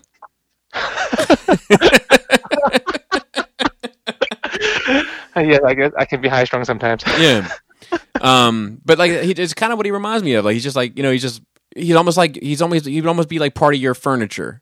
You'd have to remember you'd have to remember that he was there because he's just like he's not going to cause any waves. He's not going to cause any bumps in the road. He's just there to fucking play the guitar and sing a song here and there. Well, more than me. That sounds more like Cody with the tattoos and everything.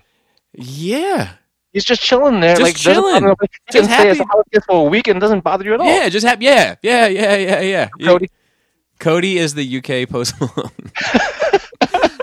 Malone. So anyway, we did unfortunately lose another legend this week, and that was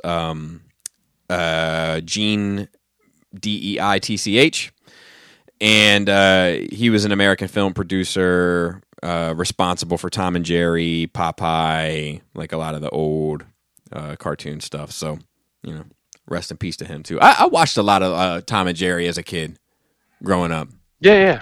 I think we all did because you didn't have too many choices of cartoons and stuff. Like X-Men and fucking Batman and shit showed up. When you talk about cartoons, that's not what you think about. Well, no, because I mean we had like Transformers, G.I. Joe, Thundercats, He-Man, like all that shit. But I did. It depends on who your parents were, I guess. Yeah, I guess. But I mean, I don't think that they're, if I wanted to talk to their parents, I'd be like, look, these fucking things are no more violent than fucking Tom and Jerry, for Christ's sake. Tom and Jerry's worse. Yeah, exactly. But it's iconic shit, so. Yeah, no, I definitely watched I've definitely watched that shit like on VHS. I definitely remember as a child getting like a present that was like, 2 episodes on a VHS of shit like that. Yeah. From grandparents or whoever that doesn't know what the fuck to give kids. And then the last note is just the Mandalorian. There is a Mandalorian kind of behind the scenes thing coming to Disney Plus. Season 3 is in pre-production or some shit like that? Yeah, supposedly. I'm not putting a whole lot of stock in any of that shit. I believe it when I see it. You love Star Wars news. Well, yeah, but I'm never like, they cast so-and-so to be so-and-so. I'm not really into that type of shit. Like, you're not until when they cast Rosario Dawson? We talked about that. We did talk about that. Yeah. So like some things, if it's like super noteworthy or, you know what I mean? But I don't just because it's Star Wars, I don't necessarily include it in the notes, contrary to perhaps popular opinion. But I was going to say, Chris, I did read that they are publishing a Art of the Mandalorian book. Oh, nice. That will Finally. include all of those paintings that you were kind of really into, when the show was coming out, and you were disappointed, as was I, that there was not a collection of work coming. But I did read that is coming now. Yeah, that's cool. They're making this after the fact of the demand, or they had it in the bag the whole time? I'm guessing that they weren't sure how it was going to do. It's the same reason why Baby Yoda went so underproduced. Oh, they didn't. Okay, and they didn't realize what they had on hand. Exactly, and I then thought they would, because it's fucking Star Wars. So my guess would be that you're going to see a lot of that kind of tied up in the launch of the second season.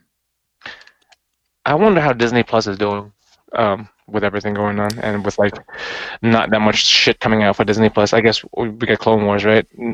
Yeah, what about after that? I don't know. In 2 weeks, and when they have nothing new. Well, actually, I can't say that because I'm not up to date. What do they have coming up after fucking Clone Wars? So they had all that Marvel shit. I don't know if any of that finished wrapping. Right, because I don't think any of that shit is coming out anymore. Yeah, well, and it can't, because I think it needs to come out after Black Widow. So, like, yeah, I mean, people need money and shit. They cancel that shit. Disney Plus has reached 50 million subscribers, a number formerly predicted to take until 2022 to reach. There we go. For comparison, Hulu only has about 30 million subs after 13 years of operation. Netflix has 167 million worldwide. There you go. Also, Disney Plus will arrive in Japan and Latin America by the end of the year. It's currently available. Latin America, last month, they introduced it in 8 European countries and India. So I would imagine that rollout schedule is going to get pushed out a little quicker. Yeah, I think that the main problem with the Marvel stuff is Black Widow and what happens with that. But I think that I'm pretty sure the Mandalorian Season 2 wrapped before the virus. Yes. I remember seeing Gina Carano. Yeah. Posted something on social media like that's our app or something like that. So yeah, so hopefully they snuck that in on us. Yeah, hopefully like the editing and stuff can probably be done at home. Like. I forgot to mention I watched the next 2 episodes of the Michael Jordan, the Bulls documentary. How was that? It was good. It was good. Was that you to watch by yourself because nobody wants to watch with you? Actually, Kelly watched like half of the first one, but they did one that had a lot of Dennis Rodman stuff in it. And that's right. He was a fan. How that came to be. Sorry, I'm jumping around again. Speaking of Dennis Rodman, like, what do y'all think about that fucking North Korean news? The memes have been great. The memes have been great. The fucking memes are fucking amazing. So they didn't. Historically, they waited 3 days to announce the death of his father. So the rumor is he's not dead, but he's in like a vegetative state. Who knows what is true anymore? But it's just fun to talk about. I got to take a piss real quick. I'll be right back. You guys continue talking about Kim Jong Un. He's not Kim Jong Il. That's some good shit. So let's see. Rumors surrounding Kim Jong-un, not based on facts, says former North Korean diplomat. He definitely has health issues. Apparently he went in to have a stent put in because his hand was shaking. I mean, do they have the best of what the world has to offer in terms of medicine? I don't know how that works. I don't know how any of that works. Like, that just reminds me because for some reason, like, he's friends with Dennis Rodman, right? Well, Dennis Rodman apparently went over. There's a crazy story that's worth watching. It's a YouTube video about how Antonio Inoki, who was a famous Japanese wrestler turned politician, put on a wrestling show in North Korea back in the 90s and had world class athletes there. It's crazy to read that story, the way that played out. But I mean, I don't know. I don't know if apparently he has a half sister who is the next in line, but the memes are coming out. They won't let her lead because she's a lady. Was that why? But if they have no heir, like, we joke about it, but like, if it is true that this guy is either in a coma or in a vegetative state or he's gonna die, like, it does matter in like the fucking geopolitical fucking it changes things for the world. Like, was gonna like he's a fucking him and his dad were both fucking crazy ass people, but like at least you know what you were dealing with, right? Sure. And assuming like he keeps going, and then he will have the Knicks in line, and then you know what's gonna go on with that too. But now it's like it's anybody's guess what's gonna happen, who's gonna take over, or things could get much better or could get much worse, depending. Right? Because like it's possible now for things to somehow reform over there and catch up with the rest of the world, and things, just turn for the better. Or you can have an even worse person fucking come into play and actually threaten the rest of the world. Yeah, one of the wildest things that came out of this is that he travels around by train. A personal train.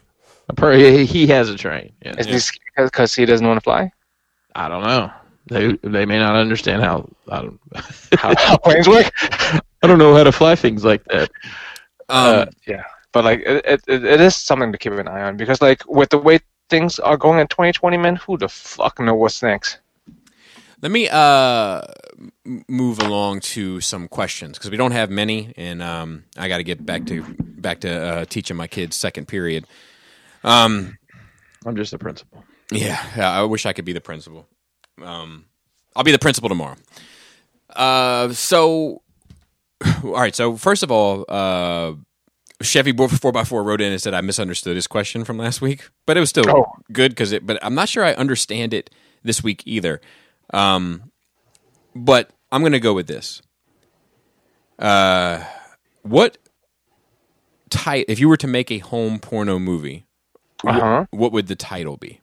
He says tittle in here, but I don't understand that. So what would it could be just an artistic vision. It doesn't have to be like fucking backdoor hose number 26 or whatever. Right. So what would your title be? I have not. I feel like somehow you already have a title in mind, Bobby. That you've already. I don't. I'm actually kicking around a few in my head. I'm like, well, you've never titled any of the home movies you've made.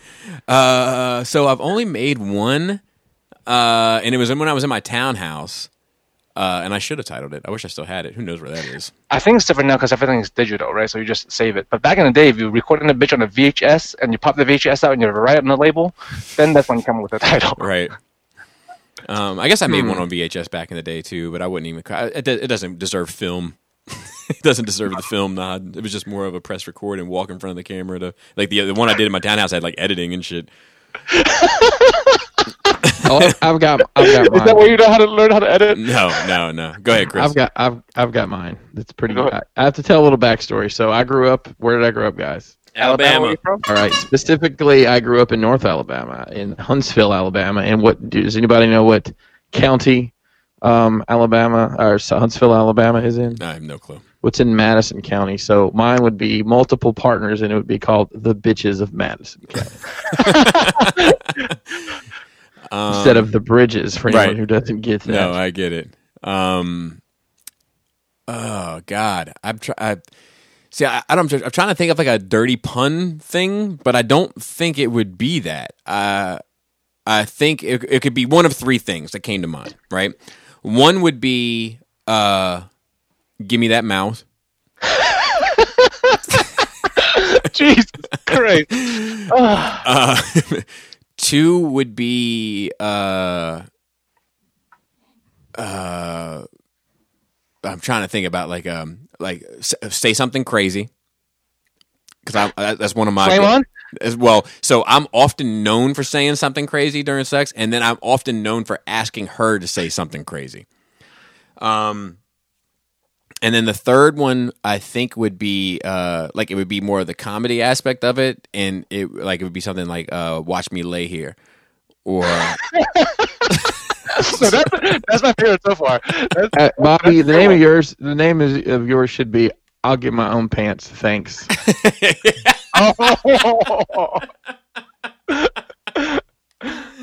True. Or Bobby, here's another. Yours could be "Hips Don't Lie." What about you, Joe?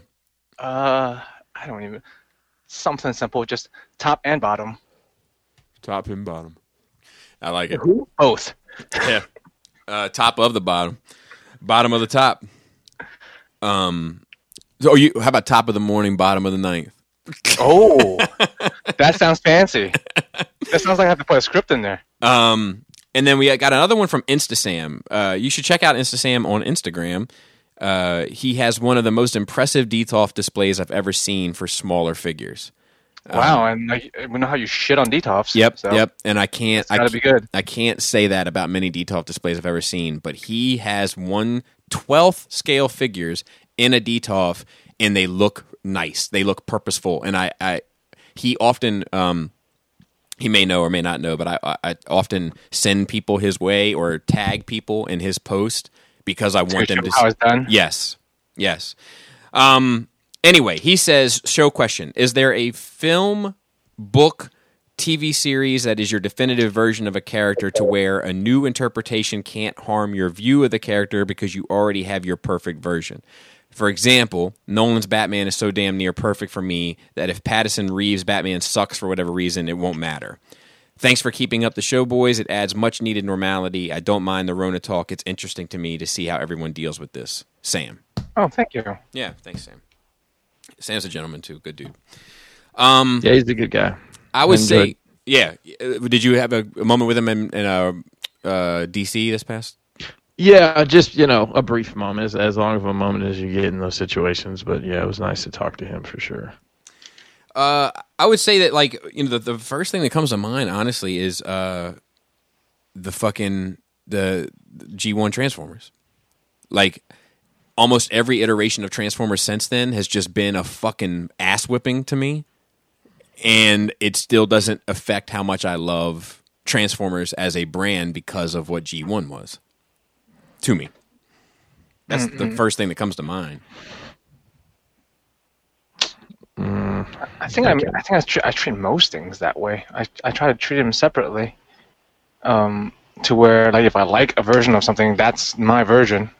And if something new comes along that I don't like, and I just stop partaking. But I always have, I'm never the one who's you ruined my childhood kind of person, because I still have my childhood. This is just something new that I don't partake in anymore.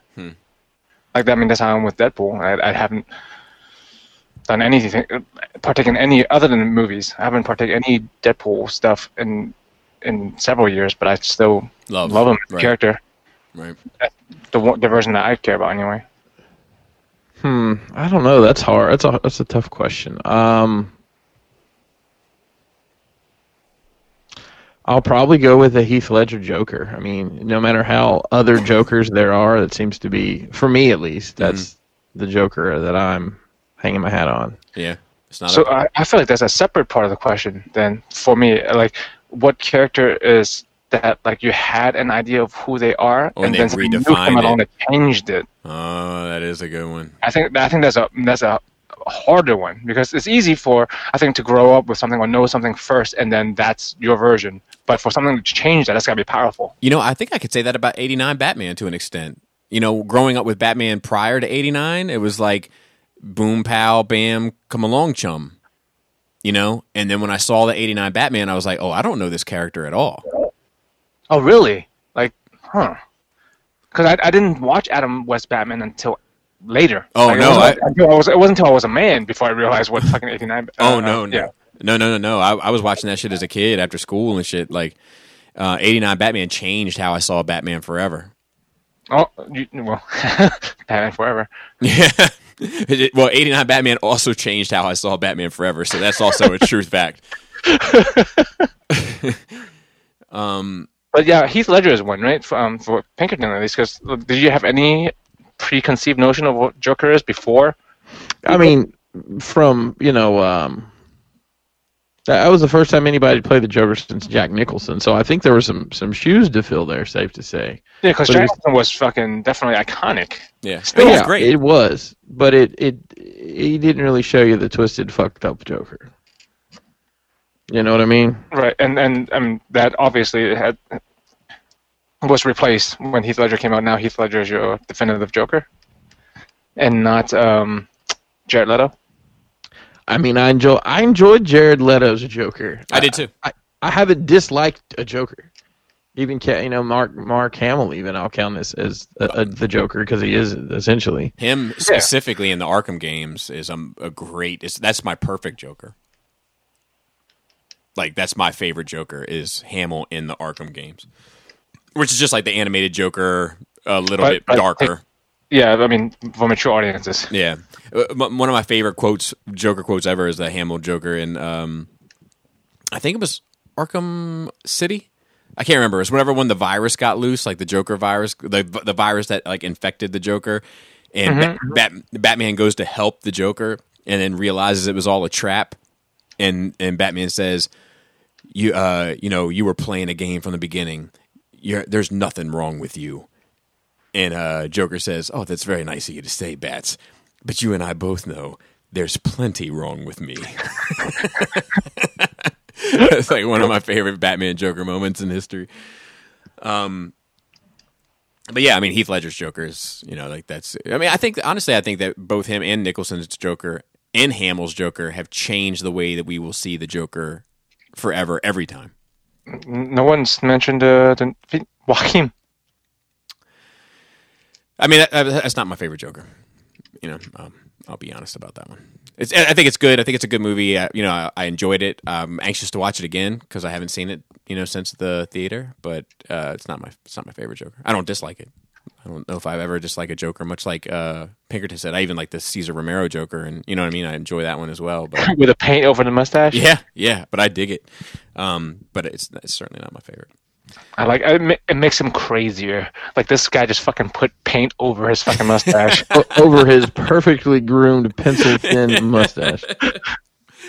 Also, I want to say shout out to Esteban. There was numerous people that wrote me last week, but Esteban was the first. So I want to make sure I shout out Esteban to explain the Nimrod story.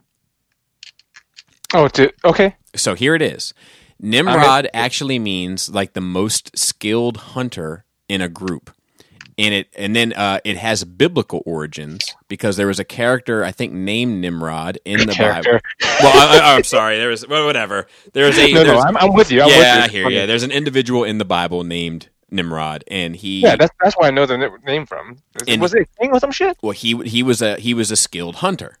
Okay. And as a result, it became a term associated with the most skilled hunter in a tribe or group or village or whatever. And it was used as such up until the Looney Tunes, where Elmer Fudd my God, completely missed a shot. And it went to Bugs Bunny, who looked at the camera and said, "He's a real Nimrod, isn't he?" Oh, my God. And that blows my fucking mind. Mine too. And ever since then, it's been used as a derogatory thing. Holy fucking! Isn't it a thing where like Bugs Bunny also like convinced the world that fucking bunnies like carrots, even though like bunnies don't actually like carrots that much? I think that's a thing. I think there is something to that. Like carrots aren't that great for rabbits, right? Like, they have much better foods, but like Looney Tune fucked up a lot of things apparently. I'll tell you what, man. Bugs Bunny's powerful, man. Yeah. Holy shit, changed the fucking thing of a word from being the best thing to the worst thing. Yeah, and something that came from the Bible, and Bugs Bunny just turned it inside out. Holy shit. Because I always thought it was like some kind of idiot. Nimrod is some kind of idiot, which Elmer Fudd is some kind of idiot. And right. I don't know, I'm like really mind blown about this. Yeah, it's pretty crazy. Thanks, Esteban. I wish I could shout out everybody that wrote me, but like a lot of people, apparently we are the idiots here. We're the Nimrods. Yeah. Dude, that's the title. Anyway, shout out to the Cool Table Network, Shattercast and Cut, Enter the Realm, Stasis Lock, Toy Detox, Building Up to It, Fresh Communications, Breaking the Mold, and Verbally Challenged. And shout out to the rest of the Nerd Rage team, Raul on Instagram, Maryland Phil, still hanging in there with our notes and handling our Twitter. Thanks you, Phil. Thanks for wishing me a happy Alien Day yesterday. Was 4/26. And Dante, and I'm glad I remembered this. Dante, dear friend of the show and part of the team, and very, very helpful in all of our Facebook stuff. He is participating from time to time in a podcast. And I am going to plug it as soon as I find the thread. But he asked me to plug it last week, and I forgot. And so he said here, the show he's helping out with on Instagram and guest appearing on sometimes is called Why So Nerdy. He was on an episode called Why So Destructive, which is apt. They're Dante the Destroyer. They have less than 10 episodes. New show drops on Monday. So look up Why So Nerdy. Please tell them that we sent you there. I actually have episodes queued up for me to listen to as well. All queued up. Yeah, and he said that the hosts are fans of Nerve Rage specifically. So awesome. So yeah, thank you guys, and shout out to Why So Nerdy. And also shout out to Dante. And then shout out to Manny helping behind the scenes and everybody else. And Manny's been doing some art, you said, Chris? You saw some art that he did? Am I reading that wrong? Maybe I misread that. Sorry, I had muted my mic. Yeah, so he's been doing, looks like some cool stuff with some matte black paint on his Instagram. So nice. What's his Instagram? Want to shout it out? I think it's Moody _F. It's like fuck, but spelled wrong. Let me see. KCU or something yeah, like that. FCUK. Isn't that a brand? Oh, yeah, all the skulls and shit. I have seen this on my feed popping up, and I didn't even put it together that it was his. There's like Me either. I had to look at it twice to be like, oh, that's cool. And they're great photographs also. Yeah, it's phenomenal stuff. Yeah, Moody _FCUK, which I also think is a Christian Dior brand. What do you say, Joe? No, that's why I thought like I feel like I've seen that on shirts before. Like, yeah, FCUK I think is a Dior offshoot. My wife used to work for Christian Dior, and she used to have a necklace that said it. Flex. That's such a hard flex. He gets a trumpet.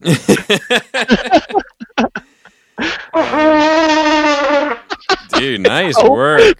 That is so fucking hilarious to me. My fingering's getting better and better, so to speak. Anyway, so shout out to the people helping me with all the Force Friday, Force Sensitive stuff, Andy, Gort, and Esteban. And I have and these shout outs are longer than the fucking show. Yeah. We gotta add it somehow. Fuck. Yeah. And shout out to the listeners, first and foremost.